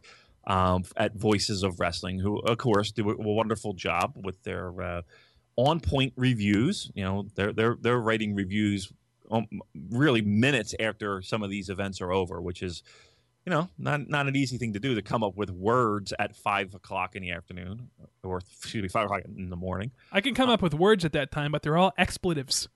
Right, exactly. So I'm going to make sure I give credit where credit is due. Who wrote this review? I think it was Taylor Mitchell, who wrote this review on Voices of Wrestling, who made mention that every time Kenny Omega wears those tights, it's goofy Kenny Omega time, right? So it's shenanigans time, right? So you can always tell when you're going to see the goofiness. I'll read the line. Chase Owens accompanied Fale and Omega with the ladder in tow. Omega, of course, was wearing his non-main eventing silly pants, meaning he was going to show his goofier side in this match. So he had his DDT pants on. His DDT pants. So, yeah, I mean, kind of what we saw. But I also will say that, we talked about how we weren't excited about Elgin and Omega in a ladder match. I got a little bit more excited after this a little bit. Did you? Did you really? Yeah, I actually did. I think listen, Colin. It's going to be good. Yes. Okay, I'm going to make that point clear. This is going to be a really fucking great match. I'm going to go so far as to say a great match. I think these two, I think Elgin and Omega are really wanting to prove a point here. And again, I think they hear the whispers of as I called us last week, the dopes with the microphones. They hear it, and I think they're looking to prove something here. That not only do they want to have a great match, they don't want to go on record as working the first ladder match in New Japan Pro Wrestling history, and it being, a fucking turd in a punch bowl, right? I think they acknowledge that they want to make this special. I think they have some special things planned for this match, and I think it's going to be good. And the build to this has been good, and Michael Elgin has been tearing through everybody, and he tore through Kenny Omega, and it was good. This did exactly what it needed to do, was make Elgin super strong. It got over the ladder. It got over Elgin. Omega's the chicken shit. He finally agrees to the match, and away we go. Yep. The finish of the match, we saw Elgin powerbomb Kenny Omega through the ladder. Then he hit the Revolution Elgin bomb on Omega for the win. And like you said, Omega finally accepting the challenge. So off we go to Dominion for the first ever ladder match in the history of New Japan Pro Wrestling. Still not excited for it? No, I'm excited for it. But look, nothing is going to change the fact that this was originally supposed to be Hiroshi Tanahashi versus Kenny Omega. And boy, just thinking about what could have been... Okay, but that circumstances beyond their control made it this way. And again, I feel like I'm playing a little bit of a devil's advocate, so bear with me. They had to do it. You're not going to put Tanahashi in there, right? So they made the right choice. Well, I mean, to me, this is a very strong second option, don't you think? No, it is. It's probably the best second option that makes sense and that you can come up with on the fly. And we'll talk about it in greater detail when we get to the Dominion preview in just a second here. We'll give our predictions on who we see walking away with the title. But let's move on here up the card. We got two more matches. The seventh match on the show, we saw Kazuchika Okada, Hiroki Goto, Yoshihashi, and Gedo taking on Tetsuya Naito, Sanada, Evil, and Bushi. Well, I've been very vocal in the sense that this has done nothing for me. The Chaos Los Ingobernables de Japón, or Japón? Japón? How do you pronounce it? Japón. Los Ingobernables de Japón. But don't feel bad because King Carino couldn't pronounce it either. Right. He was struggling with it, which was kind of fun. Even though he was going to join them. Yeah. Listen, well, everybody seems like they want to. It's the hot faction. So, yeah, I've been vocal in the sense that this has not done anything for me. But, again, I think that there's a huge line in the sand with people that have been fawning over the Chaos Los Ingobernables stuff and people who are really not into it. It's very decisive from what I see online. People that loved every one of these multi-man matches. They've all been good. That's the thing. None of them have been bad, including this one. You're not going to get a bad match. There's too much talent in that ring. That's not the point. I think the people that are hand waving it, they're just like, one, again, I'm still not excited for. I know it's going to be a good match, but I'm not excited for Okada and Naito. I'm really not. I'm not. Yeah, I don't think they've done a great job. I'm going to be truthful. I'm more excited for Nagata Shibata. I really am. I don't think they've done a good job with this at all. I think that doesn't surprise me. I think they've done a good job with, as weird as this sounds, I think they've done a good job with Chaos versus Los Ingobernables, right? And having everybody pair off with each individual member, okay, and the factions feuding. It's been okay. I've seen a ton this tour. I'll be thrilled if I never see it again. But to me, the build for Naito Okada has been a little disappointing. Yeah. And not even a little, a lot disappointing. And a lot of that has to do with, like we've been saying these past few weeks, a lot of the Okada has lost a little bit of luster. I think so. I mean, I really think so. And again, some of that is to the benefit of Naito, I guess. But I don't know. I don't feel it as much as I feel like I should. I mean, I saw this match online getting 4 stars and over. I'm not going to go that far. I don't know if I can go that far with a 4. I'll give it 3. Just 3? Yeah, 3.5. 3 and change? Yeah, 3 and change. All right. Yeah, I'm in the 3s. I don't know. I don't know what's missing with this with me, but there is something definitely missing. I'm not feeling. Bushi does nothing for me. I'm sorry. Bushi does nothing for me. He's my least favorite Ingobernables. You know what? I'm gonna be honest with you. Sonata hasn't done anything for me either. Yeah, Sonata. I don't know if it's because his in-ring work has been a bit repetitive. Like I said earlier. How many times could we see the double leapfrog into the drop kick? Like nobody's watching tape. Like trying to. Yeah, and I think, like I said, the idea of a Yoshihashi feud. Like I said, he's had a good year. I think he's had a very strong year. Yeah, he might be in like the maybe the unsung hero category at the end of the year if he keeps this up. Who knows? Yeah, but even that being said, I'm not thrilled with the idea of them two hooking it up. Evil and Goto, again, we've talked about Goto, how we feel, Goto is where Naito was a year or two ago. Well, even though the crowd was really kind of feeling this match, the crowd was definitely into this match. Me personally, I'm not. I'm not into the feud. I'm not into Chaos versus Los Ingobernables. And I'm not into Okada Naito right now. Right now, I'm not feeling it. They got to do something for me. So finally, we arrive at the best of the Super Juniors 23 final match. Ryusuke Taguchi in his hometown of Sendai taking on the aerial assassin Will Ospreay. What more could we say about this match that we didn't say at the beginning?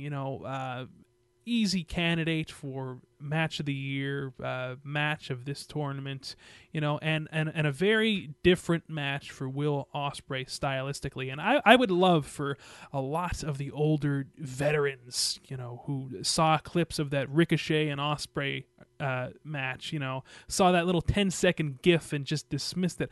I'd love for them to sit down and actually watch this match and watch all of the great selling that Will Ospreay did. I mean, Taguchi did a great job at working that left leg, and Ospreay just, he sold it like he was Shawn Michaels or insert, Ricky Morton, whoever you want to throw in there. I think Ospreay, to me, is having and again, we're halfway through, and you could have replaced Ospreay. You could have replaced Ospreay's name with last year Ricochet, and maybe the year before that Kota Ibushi, or flip them. Again, halfway of a year does not necessarily mean that it's going to carry out throughout the whole year. But you look at Will Ospreay's 6 months. Colin, he has a very strong chance to be a wrestler of the year. Yeah, I wouldn't argue that. I mean, of course, he's going to be in that junior of the year category. That goes without saying. But you're right. He might be a junior heavyweight that is in that wrestler of the year category. I mean, I at this point in the month of June in 2016, I'm not going to argue that. I mean, we're taking into consideration his stuff at Rev Pro. We're taking into consideration his stuff at Evolve. and those matches that he had there at WrestleMania weekend. And we're taking into consideration his stuff in New Japan. He's having one of those years that people are going to look back on and really circle and be like, wow, what a magical fucking run this guy's on. Now, again, for when it comes to Wrestler of the Year, it's money and gates and position on a card and all that kind of stuff. That does play a factor for me. He's won the most prestigious junior tournament of the year. He's on his way to winning the IWGP Junior title. He's put in a position I think so. I think so. He's put in a position to be a big gun in Chaos and New Japan. The buzz that, again, what that buzz means at the end of the day when it comes to the financial statements for New Japan Pro Wrestling, that's the important factor. That's the important metric. But I think you can't dismiss the fact that what he was able to produce in that match with Ricochet generated that kind of those views and those impressions, and again is a revolutionary milestone in the sport of pro wrestling. Right, and not only that, from the moment he made his debut in New Japan Pro Wrestling, when he walked in to face Kushida at Invasion Attack, he was a star right from his entrance. He just has that star quality about him. Yeah, I mean, he's changing the game. There's not a lot. Somebody made mention, and I think it was Lanza on Joe Lanza on the flagship Voices of Wrestling podcast that I caught a little bit of. He brought up the point that what you're seeing is, like Rey Mysterio circa 1995-96. That I wouldn't argue with that. That ECW, AAA, Mexico, Buzz, Japan, him and Psychosis, that kind of groundbreaking, revolutionary, what the fuck am I watching? Holy shit, this is amazing. I got to see more of this kind of moment. And I thought that was a very valid point, what you were saying. So to me, this match helps solidify that in a absolutely wonderful match. It got plenty of chatter online. To me, this was a solid. I want to go 5. I think 5 is a little much. I'm going to say at the very least 4.5. I'm going 4.5. That's where I kind of felt this sat. And we're sitting here with our pants down, stroking it over Will Ospreay. We gotta hand it to Ryusuke Taguchi. What a fucking job he did. In this match, I was, man. Here's the shame of it. He's going back to ass-based offense in 6-man tags. It, and that kind of plays into what we've always said about Taguchi. He very well might be the smartest worker in all of New Japan Pro Wrestling because for most of the year he does his comedy shtick, he does the ass-based offense, but.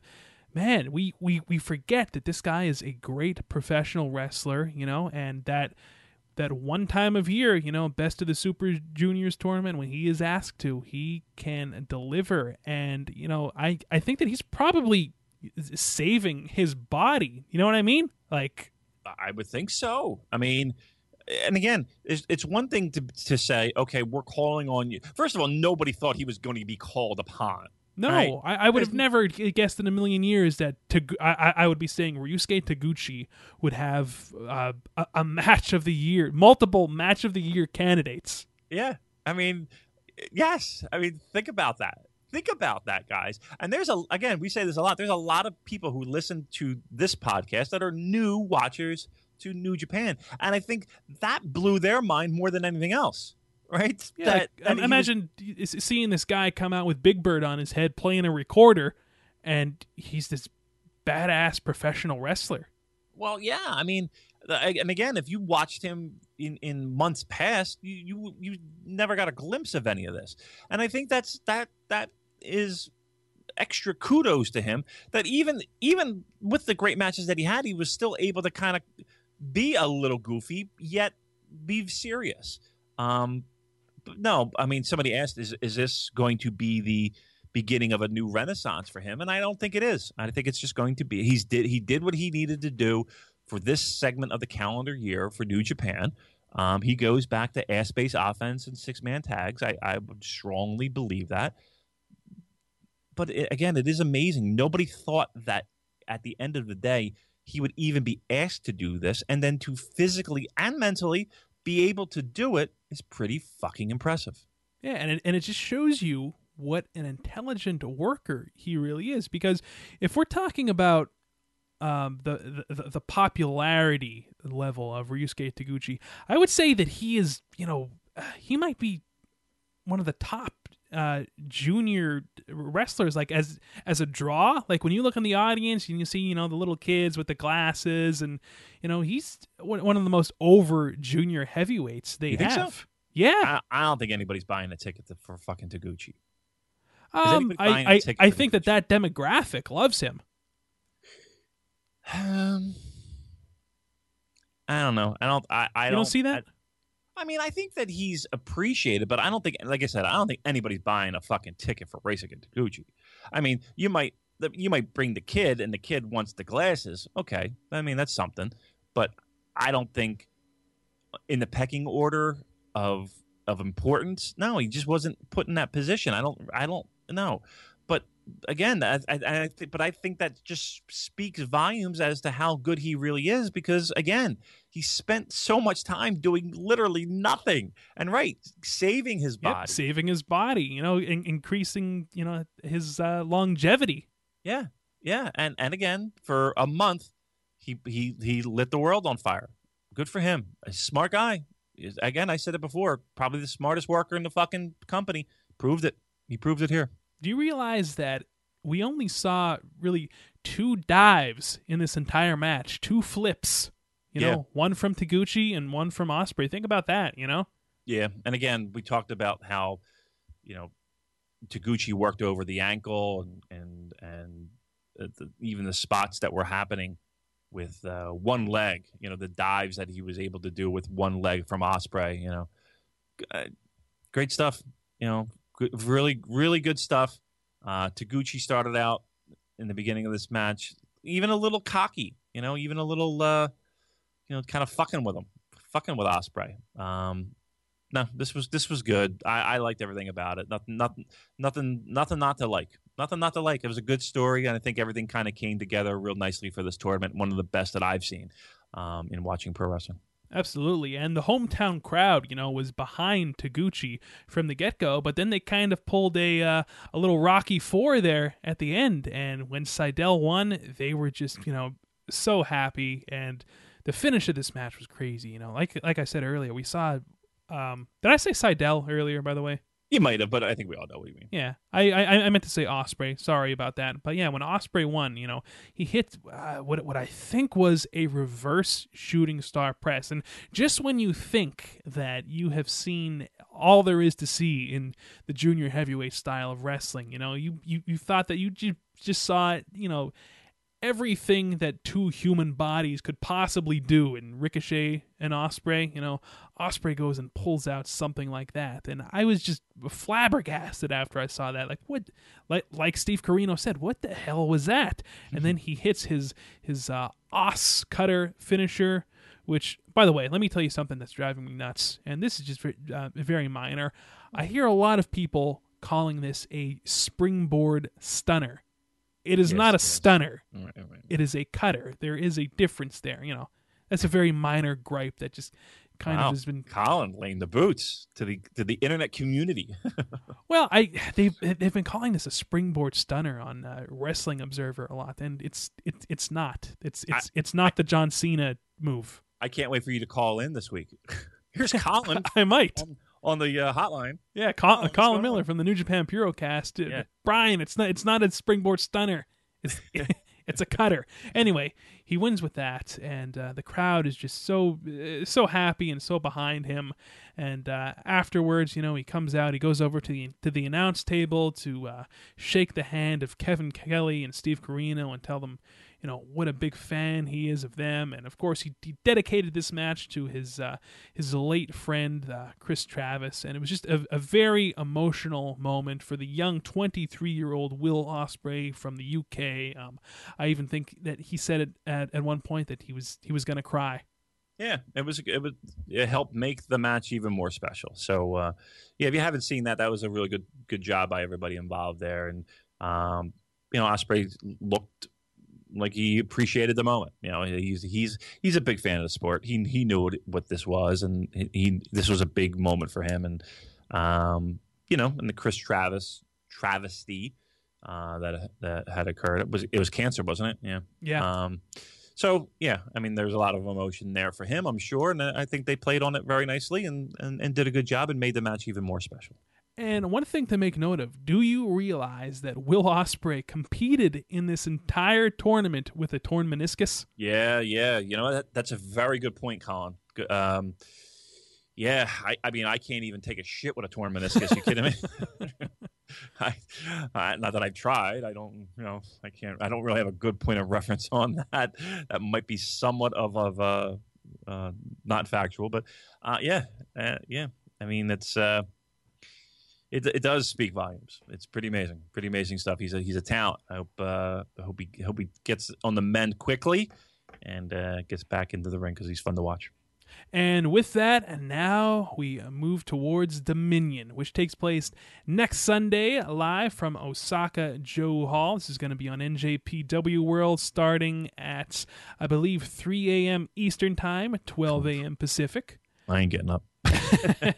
Yeah, I'll probably watch this in the morning, but not that early in the morning, Yeah. Let's go through the card here, give our predictions, our thoughts, and here we go. Let's do it.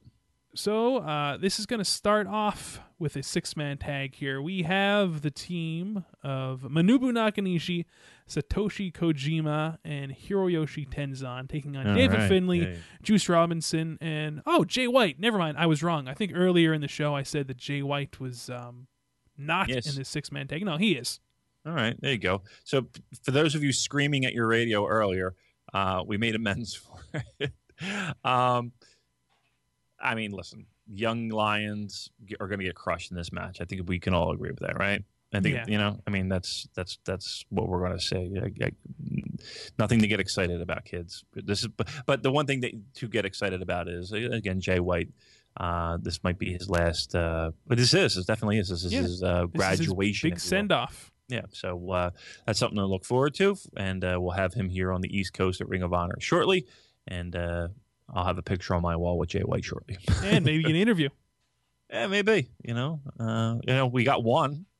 Yeah, we do have one. You can check that out our interview with Kevin Kelly in the archives. And, we're hoping to have more during the year. Listen, if I go to Tokyo, I'm fucking getting interviews. I'm getting credentialed.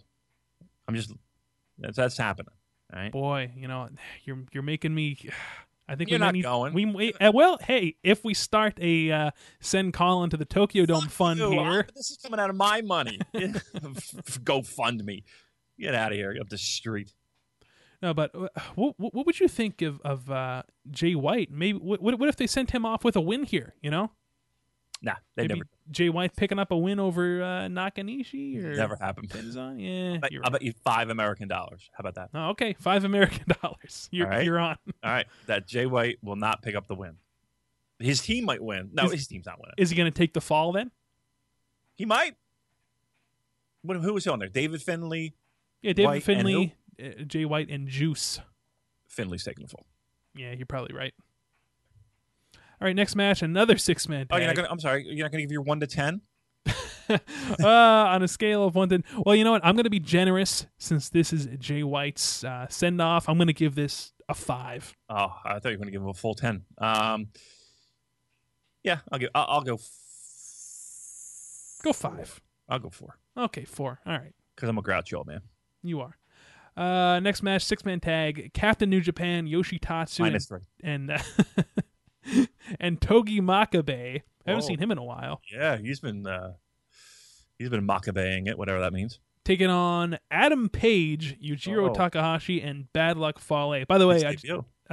you know what they translated Adam Page to here on the New Japan website? To I don't give a shit. No, Hangman Page. He's He's the Hangman. God. Well, I don't see what Geto sees in Adam Page.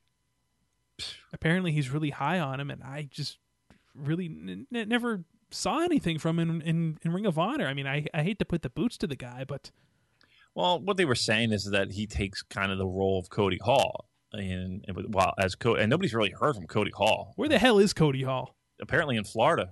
Remember the injury that he had in that dive spot with Right. the Young Bucks, and they carted him out in the ambulance and all that. So apparently that's the spot that Adam Page is taking, and so yeah. To me, Bullet Club is literally a conglomerate of that that role of jobber to the stars. I am not excited for this match in the least. I'm going to say we're going to see Fale hit the grenade on Captain New Japan. 1, 2, 3. Maybe 8 minutes, if that. Yeah, but this will be like the third big show in a row, and I don't mean that one. I mean event Well, where we'll see that finish. Grenade, Fale on Captain New Japan. yep. So I'm telling Yoshitatsu and Togi Makabe right now, if you're listening, don't leave Captain New Japan in the ring alone. Yeah, If you want to win this match, come on, think about it, boys. come on, it's common sense. This match is gonna suck. Yeah, it is. Next match is a tag between the team of Yoshihashi and Tomohiro Ishii taking on Bushi and Sonata. Well, I think Ralph is going to Yes, Wreck-It Ralph. Tomohiro Ralph is going to be the deciding factor here. No, what do we got? Yoshihashi, Ralph, and who? Yoshihashi, Ralph versus Bushi and Sonata. Oh boy. Well, Yoshihashi, I think, is taking the fall, and I don't know. This might be good. This might be all right. I hope it's all right. At least it's a standard tag.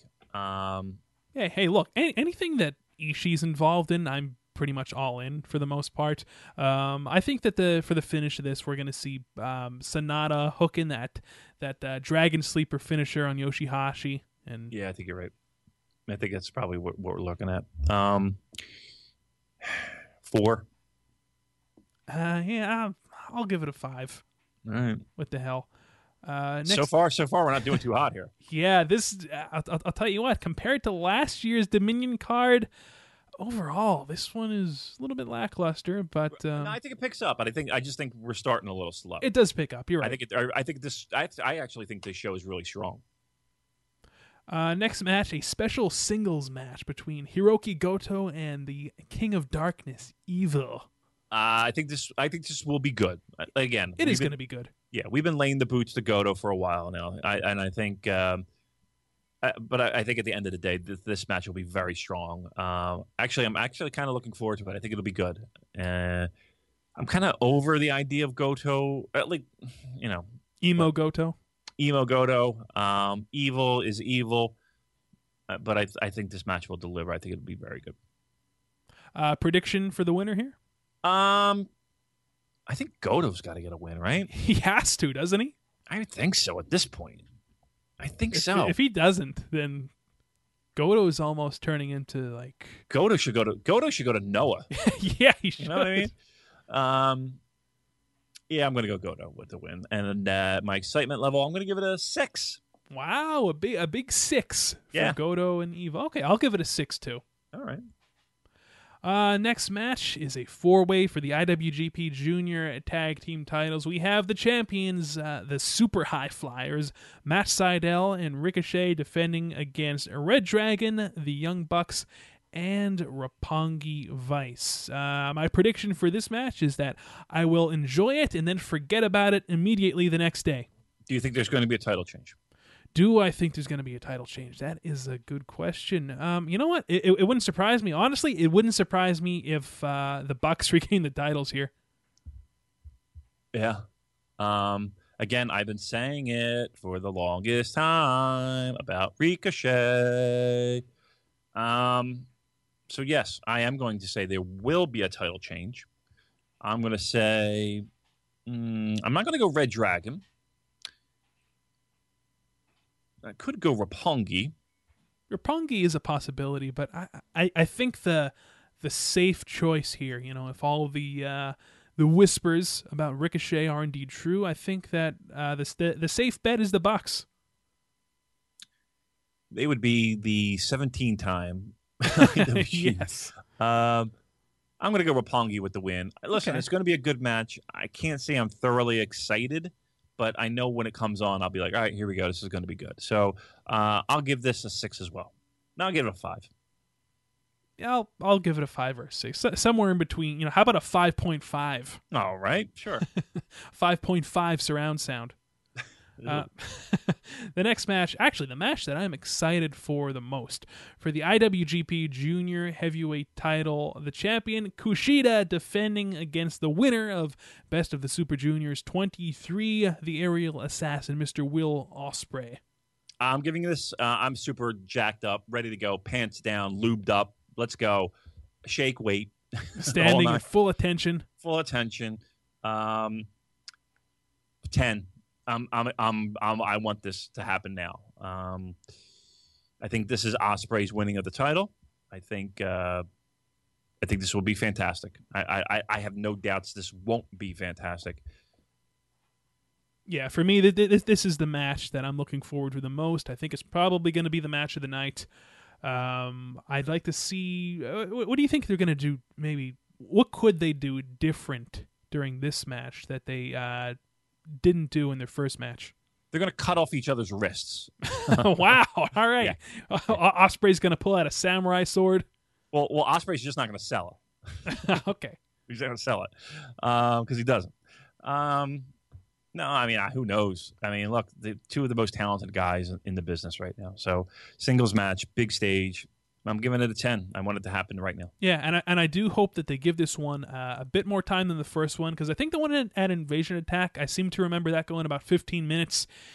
Let's give this one a good beefy 20-minute time slot. Oh, they're not going to give it 20. Uh, It's too much. There's too much stuff. They just can't. Well, you Show's could. gonna be 5 hours long. Well, in that case, how about we cut out the Captain New Japan match? And I'm totally down for that. That's that just ain't gonna happen. Do you think a title change? Yeah, I think that one thing that we can give Geto credit for is he does strike while the iron is hot. On most things, discounting Kota Ibushi. Mm-hmm. But yeah, I think we're going to see a title change here, and I think that if they make the announcement for the participants for the G1 Climax, I don't know if they're doing that at this show, but they usually do it at the Minion. Yeah, I think that Mr. Kushida is going to be a participant. you think so? I really do. I really believe so. I don't, but I hope so. But I don't think so. But that would be great. That would make sense. He loses the belt. That's kind of what I'm going at. What I'm thinking. Okay. Listen, I'm all aboard for the idea. Yeah, I'm not going to shit on you. Let's do it. Fuck it. Yeah, go. I love it. Yeah, come on, live a All right. little. You telling me to live a little? Yeah. Okay. All right. Okay. Totally down. All right, next match is for the IWGP Tag Team titles. We have the champions, the Gorillas of Destiny, Tama Tonga and Tonga Loa, defending against the challengers, Dem Boys, the Briscoe brothers, Mark and Jay Briscoe. I forgot that these tag titles existed because we haven't seen the Gorillas of Destiny in so long. I kind of forgot about them. You know what? They're real. They're real. Yeah, they certainly are real, and I know that we haven't been exactly what's the word I'm looking for? I'm thinking of I think the word you're looking for is give a fuck about. Yeah. If you want to be blunt, we haven't really given a fuck about the Guerrillas of Destiny, but I'm willing to give this match a chance because the Briscoes, let's face it, they are a pretty damn good tag team, and I think that they can pull a good match out of the Guerrillas of Destiny. So I'm willing. I'm not excited for it, but I'm willing to give it a chance. I'm willing to sit down and watch it with an open mind, and I'm going to say that we see the titles change hands. Oh, you're out of your mind. You lost. I'm going for it. I'm going for it. Jay and Mark Briscoe are going to win this one. Zero shot. Okay, that's 1. 2, watch them win it. 2, here's the match in a nutshell. Before the match, here comes Guerrillas of the Destiny attacking the Briscoes before the bell. They toss each other outside the ring. They brawl for 15 minutes outside the ring. Crazy, shitty spots with chairs and hammers and all kinds of shenanigans. Bullshit. Get back into the ring. Some nice moves. Blah, blah, blah, blah, blah. Briscoes get screwed over somehow for the fucking pin. We know that's what's happening. 10 minutes, done. No, and here's the thing: the Briscoes will work hard. They're going to try their damnedest. I don't think that they can even save this. Am I looking forward to this? No. I'm going to give this a 2. Yeah, I'm going to give it a 2 or a 3. Yeah, I mean seriously. I mean, and I like the Briscoes. I think they're fine, but I could map great this. workers. You know how like when you bitch and moan about the juniors and you're like, I know this match. I can see this match in my mind exactly how it's going to play out. This is exactly how I feel about this. No, I'm not looking forward to this. And we move on to the Damon McDonald match of the night here. This is his wheelhouse for the Bob Backlund's there? What? for the never open weight title. We have the champion Yuji Nagata defending against Katsuyori Shibata. Like you said, they have probably done the best job at building this one up. This is going to be a great match. I'm excited for this. I'm giving this a 9er. Yeah, they've done a great job building it up, man. I couldn't have asked for anything more. I think Yuji Nagata has shown his worth. I think Shibata has done the same. You're not going to be disappointed in it. This is one of those matches that's circled. You got to be excited for this, right? Now, who do you think's walking away with the title?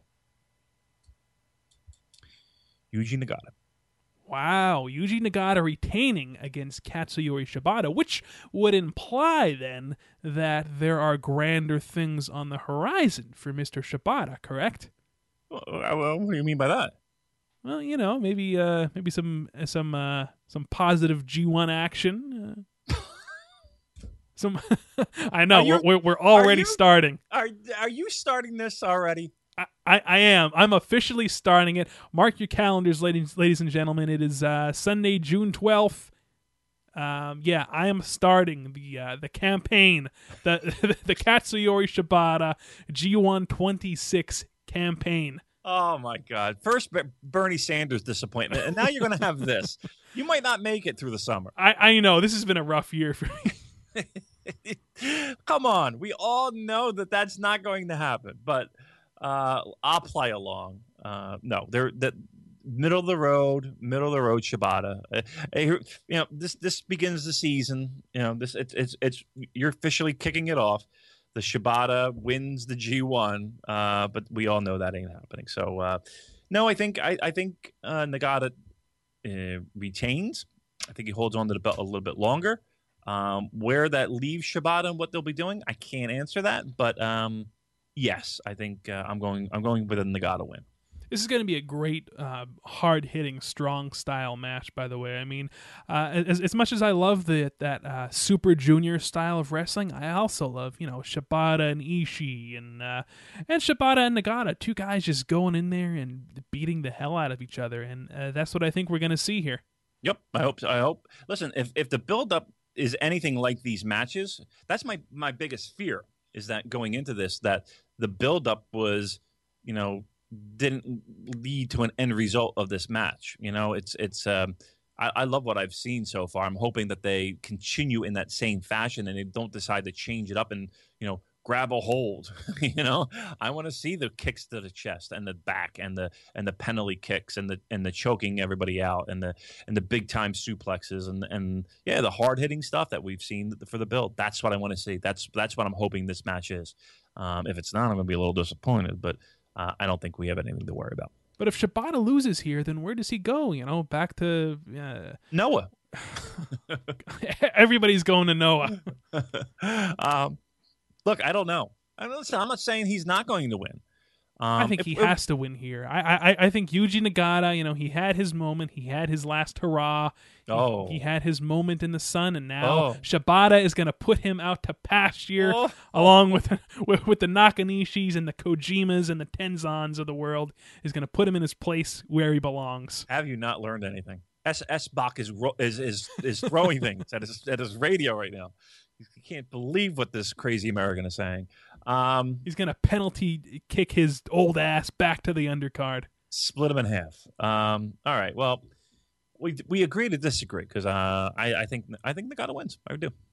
All right. Well, I'm looking forward to the match as much as you are. So yeah, and we can have that old versus young rivalry that New Japan is so hoping that we do. You know what they should do? Somebody, one of our listeners, after this match airs, they should Photoshop my head onto Shibata's body and your face onto Nagata's body, and then we could rewatch the match like that. That'd be great. And I'm holding the belt over top of you. That'd be great. Yeah, in your dreams. The semi-main event of the evening for the IWGP Intercontinental title. In the first ever ladder match in New Japan Pro Wrestling history, the champion Kenny Omega defending against Michael Elgin. And no doubt this will be a good match. Both guys are going to deliver because, like you said, there is a lot of pressure on the both of them. But there's still that part of me, thinking about, man, what could have been. Seeing the ace Hiroshi Tanahashi compete in a ladder match, I really that was something that I really had my heart set on. But it's going to be a good match, and both guys are going to deliver. I'm going to give this one I'm going to give it an 8 on my excitement level, and I'm saying that Kenny Omega retains his IC title. Well, look, I say that always look on the bright side of life, Colin. And I know that your life has been littered with disappointments. It really has. It's been turned upside down. But let's take what you got here. You got Michael Elgin, who has had a fantastic run in New Japan so far. In arguably, and again, I didn't get confirmation yet. I don't know how many ladder matches he's been in, but we know of at least one. Kenny Omega, who seems tailor-made for a ladder match, that are willing to go balls out and pedal to the metal and all those other work hard analogies to make this great. This is going to be really fucking good. Take it for what it is. If I told you that Ring of Honor was going to have Kenny Omega versus Michael Elgin in a ladder match, you would probably buy a ticket. I would buy a ticket.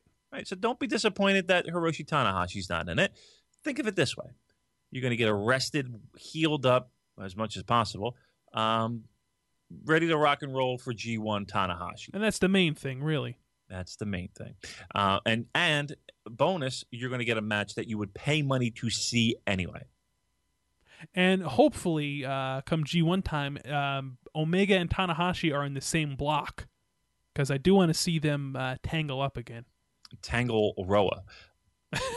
Would it be weird if I go out on a limb, good old Colin Miller, and say that Big Mike wins the Intercontinental Championship? I think you're out of your mind.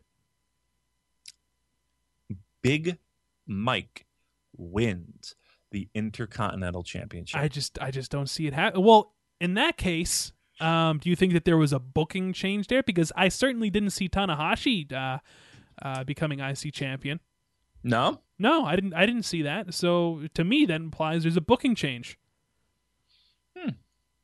Maybe. I'm going to go on the record and say Mike wins. I could be dead wrong. Again, I don't know shit. I'm going to say Mike wins. I'm going to go out on a limb. Wow, so Gorillas of Destiny retain, and Michael Elgin wins. Yuji Nagata retains. Boy, we have some differentiating opinions here for our predictions. So Why not? Why not? Let's have fun with it. that is part of what makes our prediction of these shows fun. But yeah, I think this is going to be a great match. The important thing is that Tanahashi rests up for the G1 Climax, and he is ready to rock and roll come the end of July. And yeah, this will be great. I'm saying Omega retains. We'll see what happens. And we move on to our main event of the evening for the IWGP Heavyweight title. We have the champion Tetsuya Naito defending against the challenger Kazuchika Okada. And that kind of sounds weird to say, actually. Yeah, yeah. The challenger Okada. In Osaka. Yes, in Osaka, which has been notorious for booing Naito. Booing. Pissing putting it and lightly. shitting on him, yeah. I mean, seriously, we talk about laying the boots. They laid the boots on him before, but he's coming back triumphantly as champion. So I'm sure that'll make an interesting little layer to this match. This match is going to be good.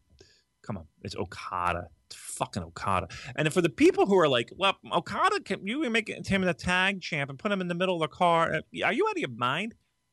Fucking Okada is in his 20s, people. 20s, and you already want to put him down in the middle of the card? Are you out of your mind? And not only that, do you realize how much money they're putting into Okada right now?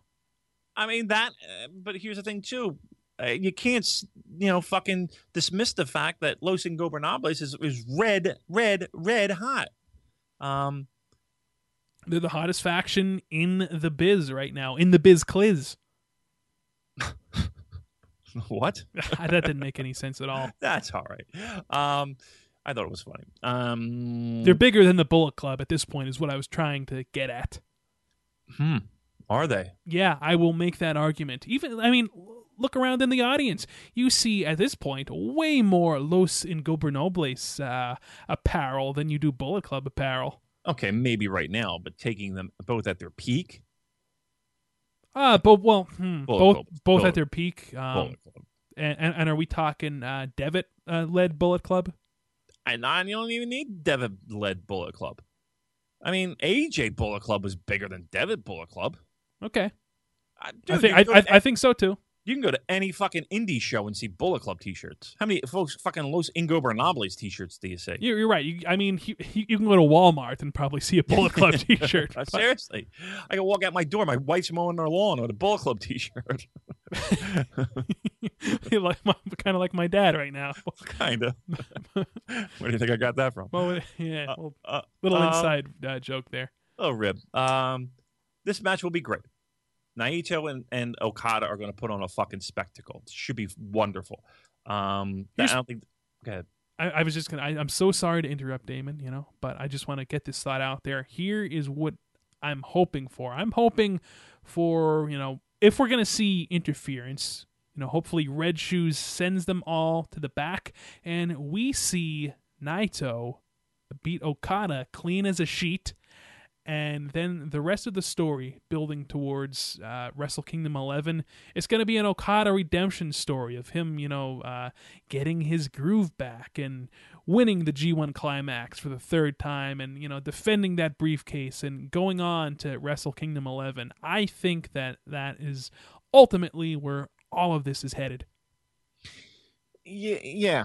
I do too. But as you were saying it, I kind of felt like, man, didn't we see that?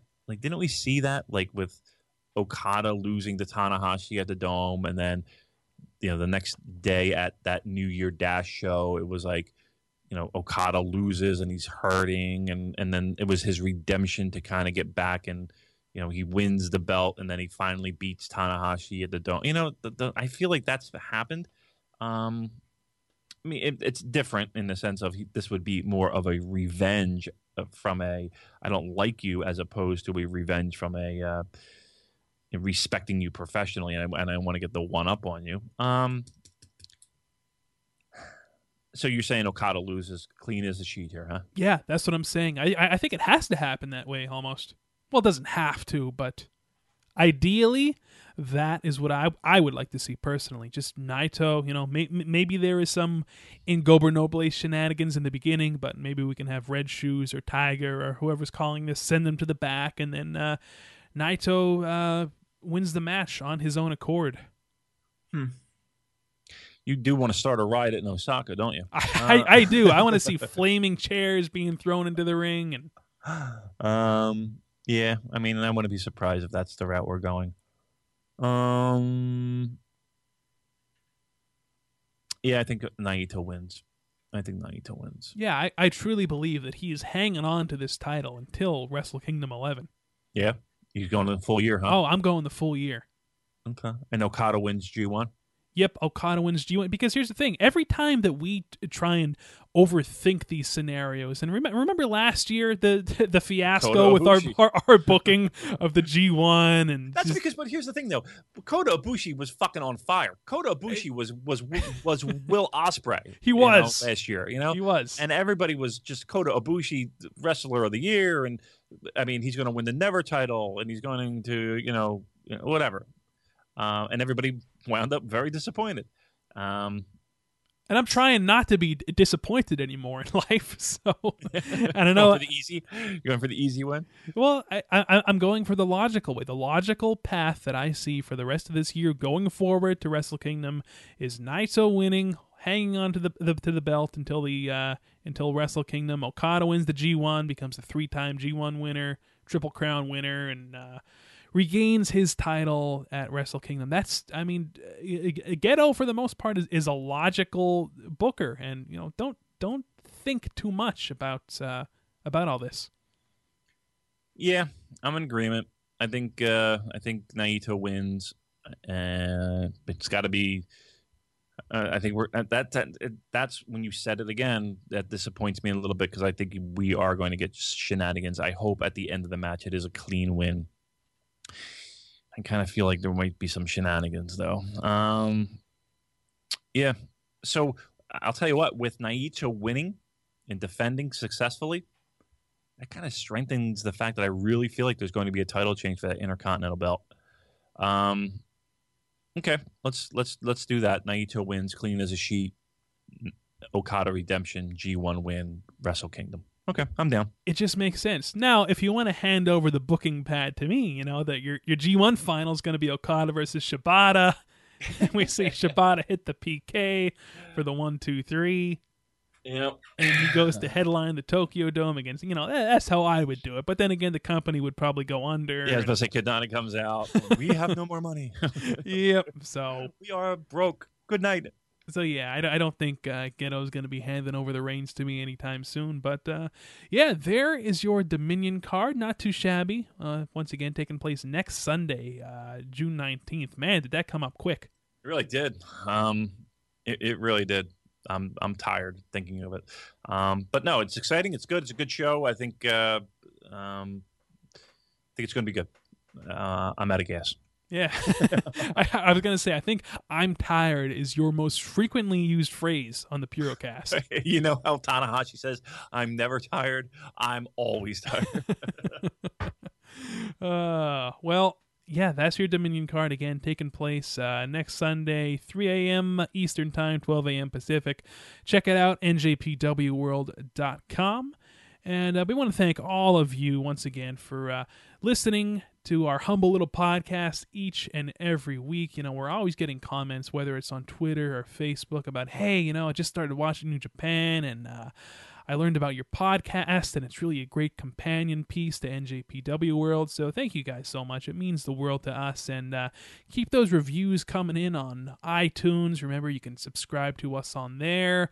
Subscribe to us on Stitcher Radio, and just go to NewJapanPurocast.com, and you can listen to each and every episode right there on the website. And again, links to social media, Facebook, Twitter, Stitcher, iTunes, the whole bit. You can find it all. New Japan Purocast. Yeah, MySpace, Friendster, got it all. OkCupid, our Tinder account. Yep, our Tinder account, all there. NewJapanPurocast.com.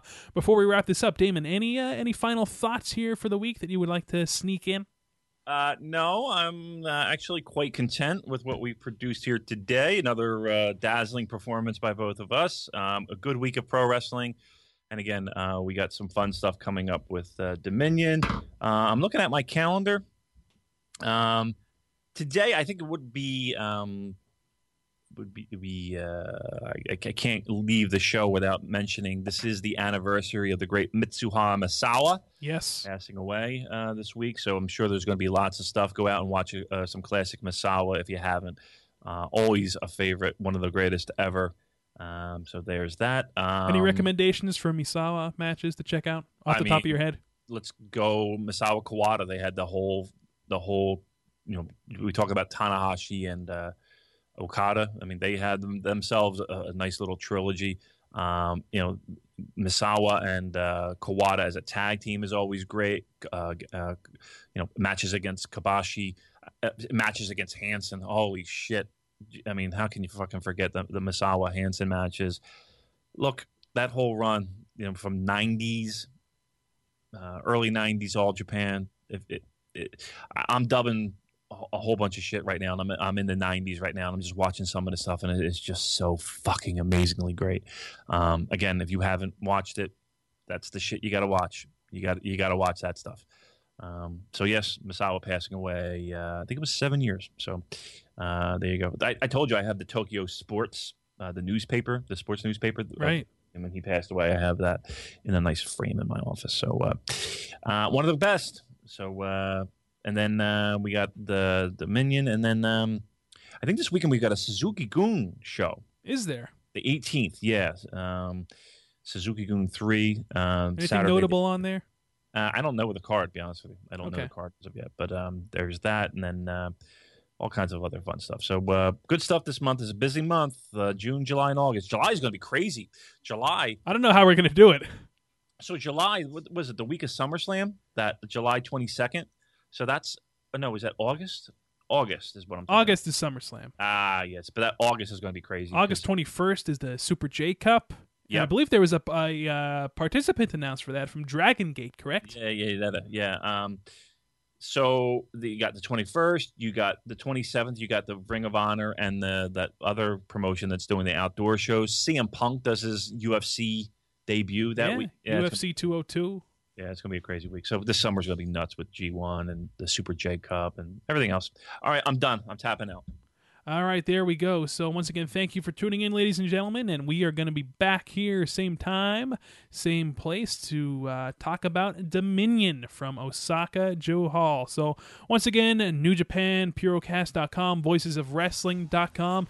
My name is Colin Miller for Damon McDonald. We'll catch you guys right here next week. See you later.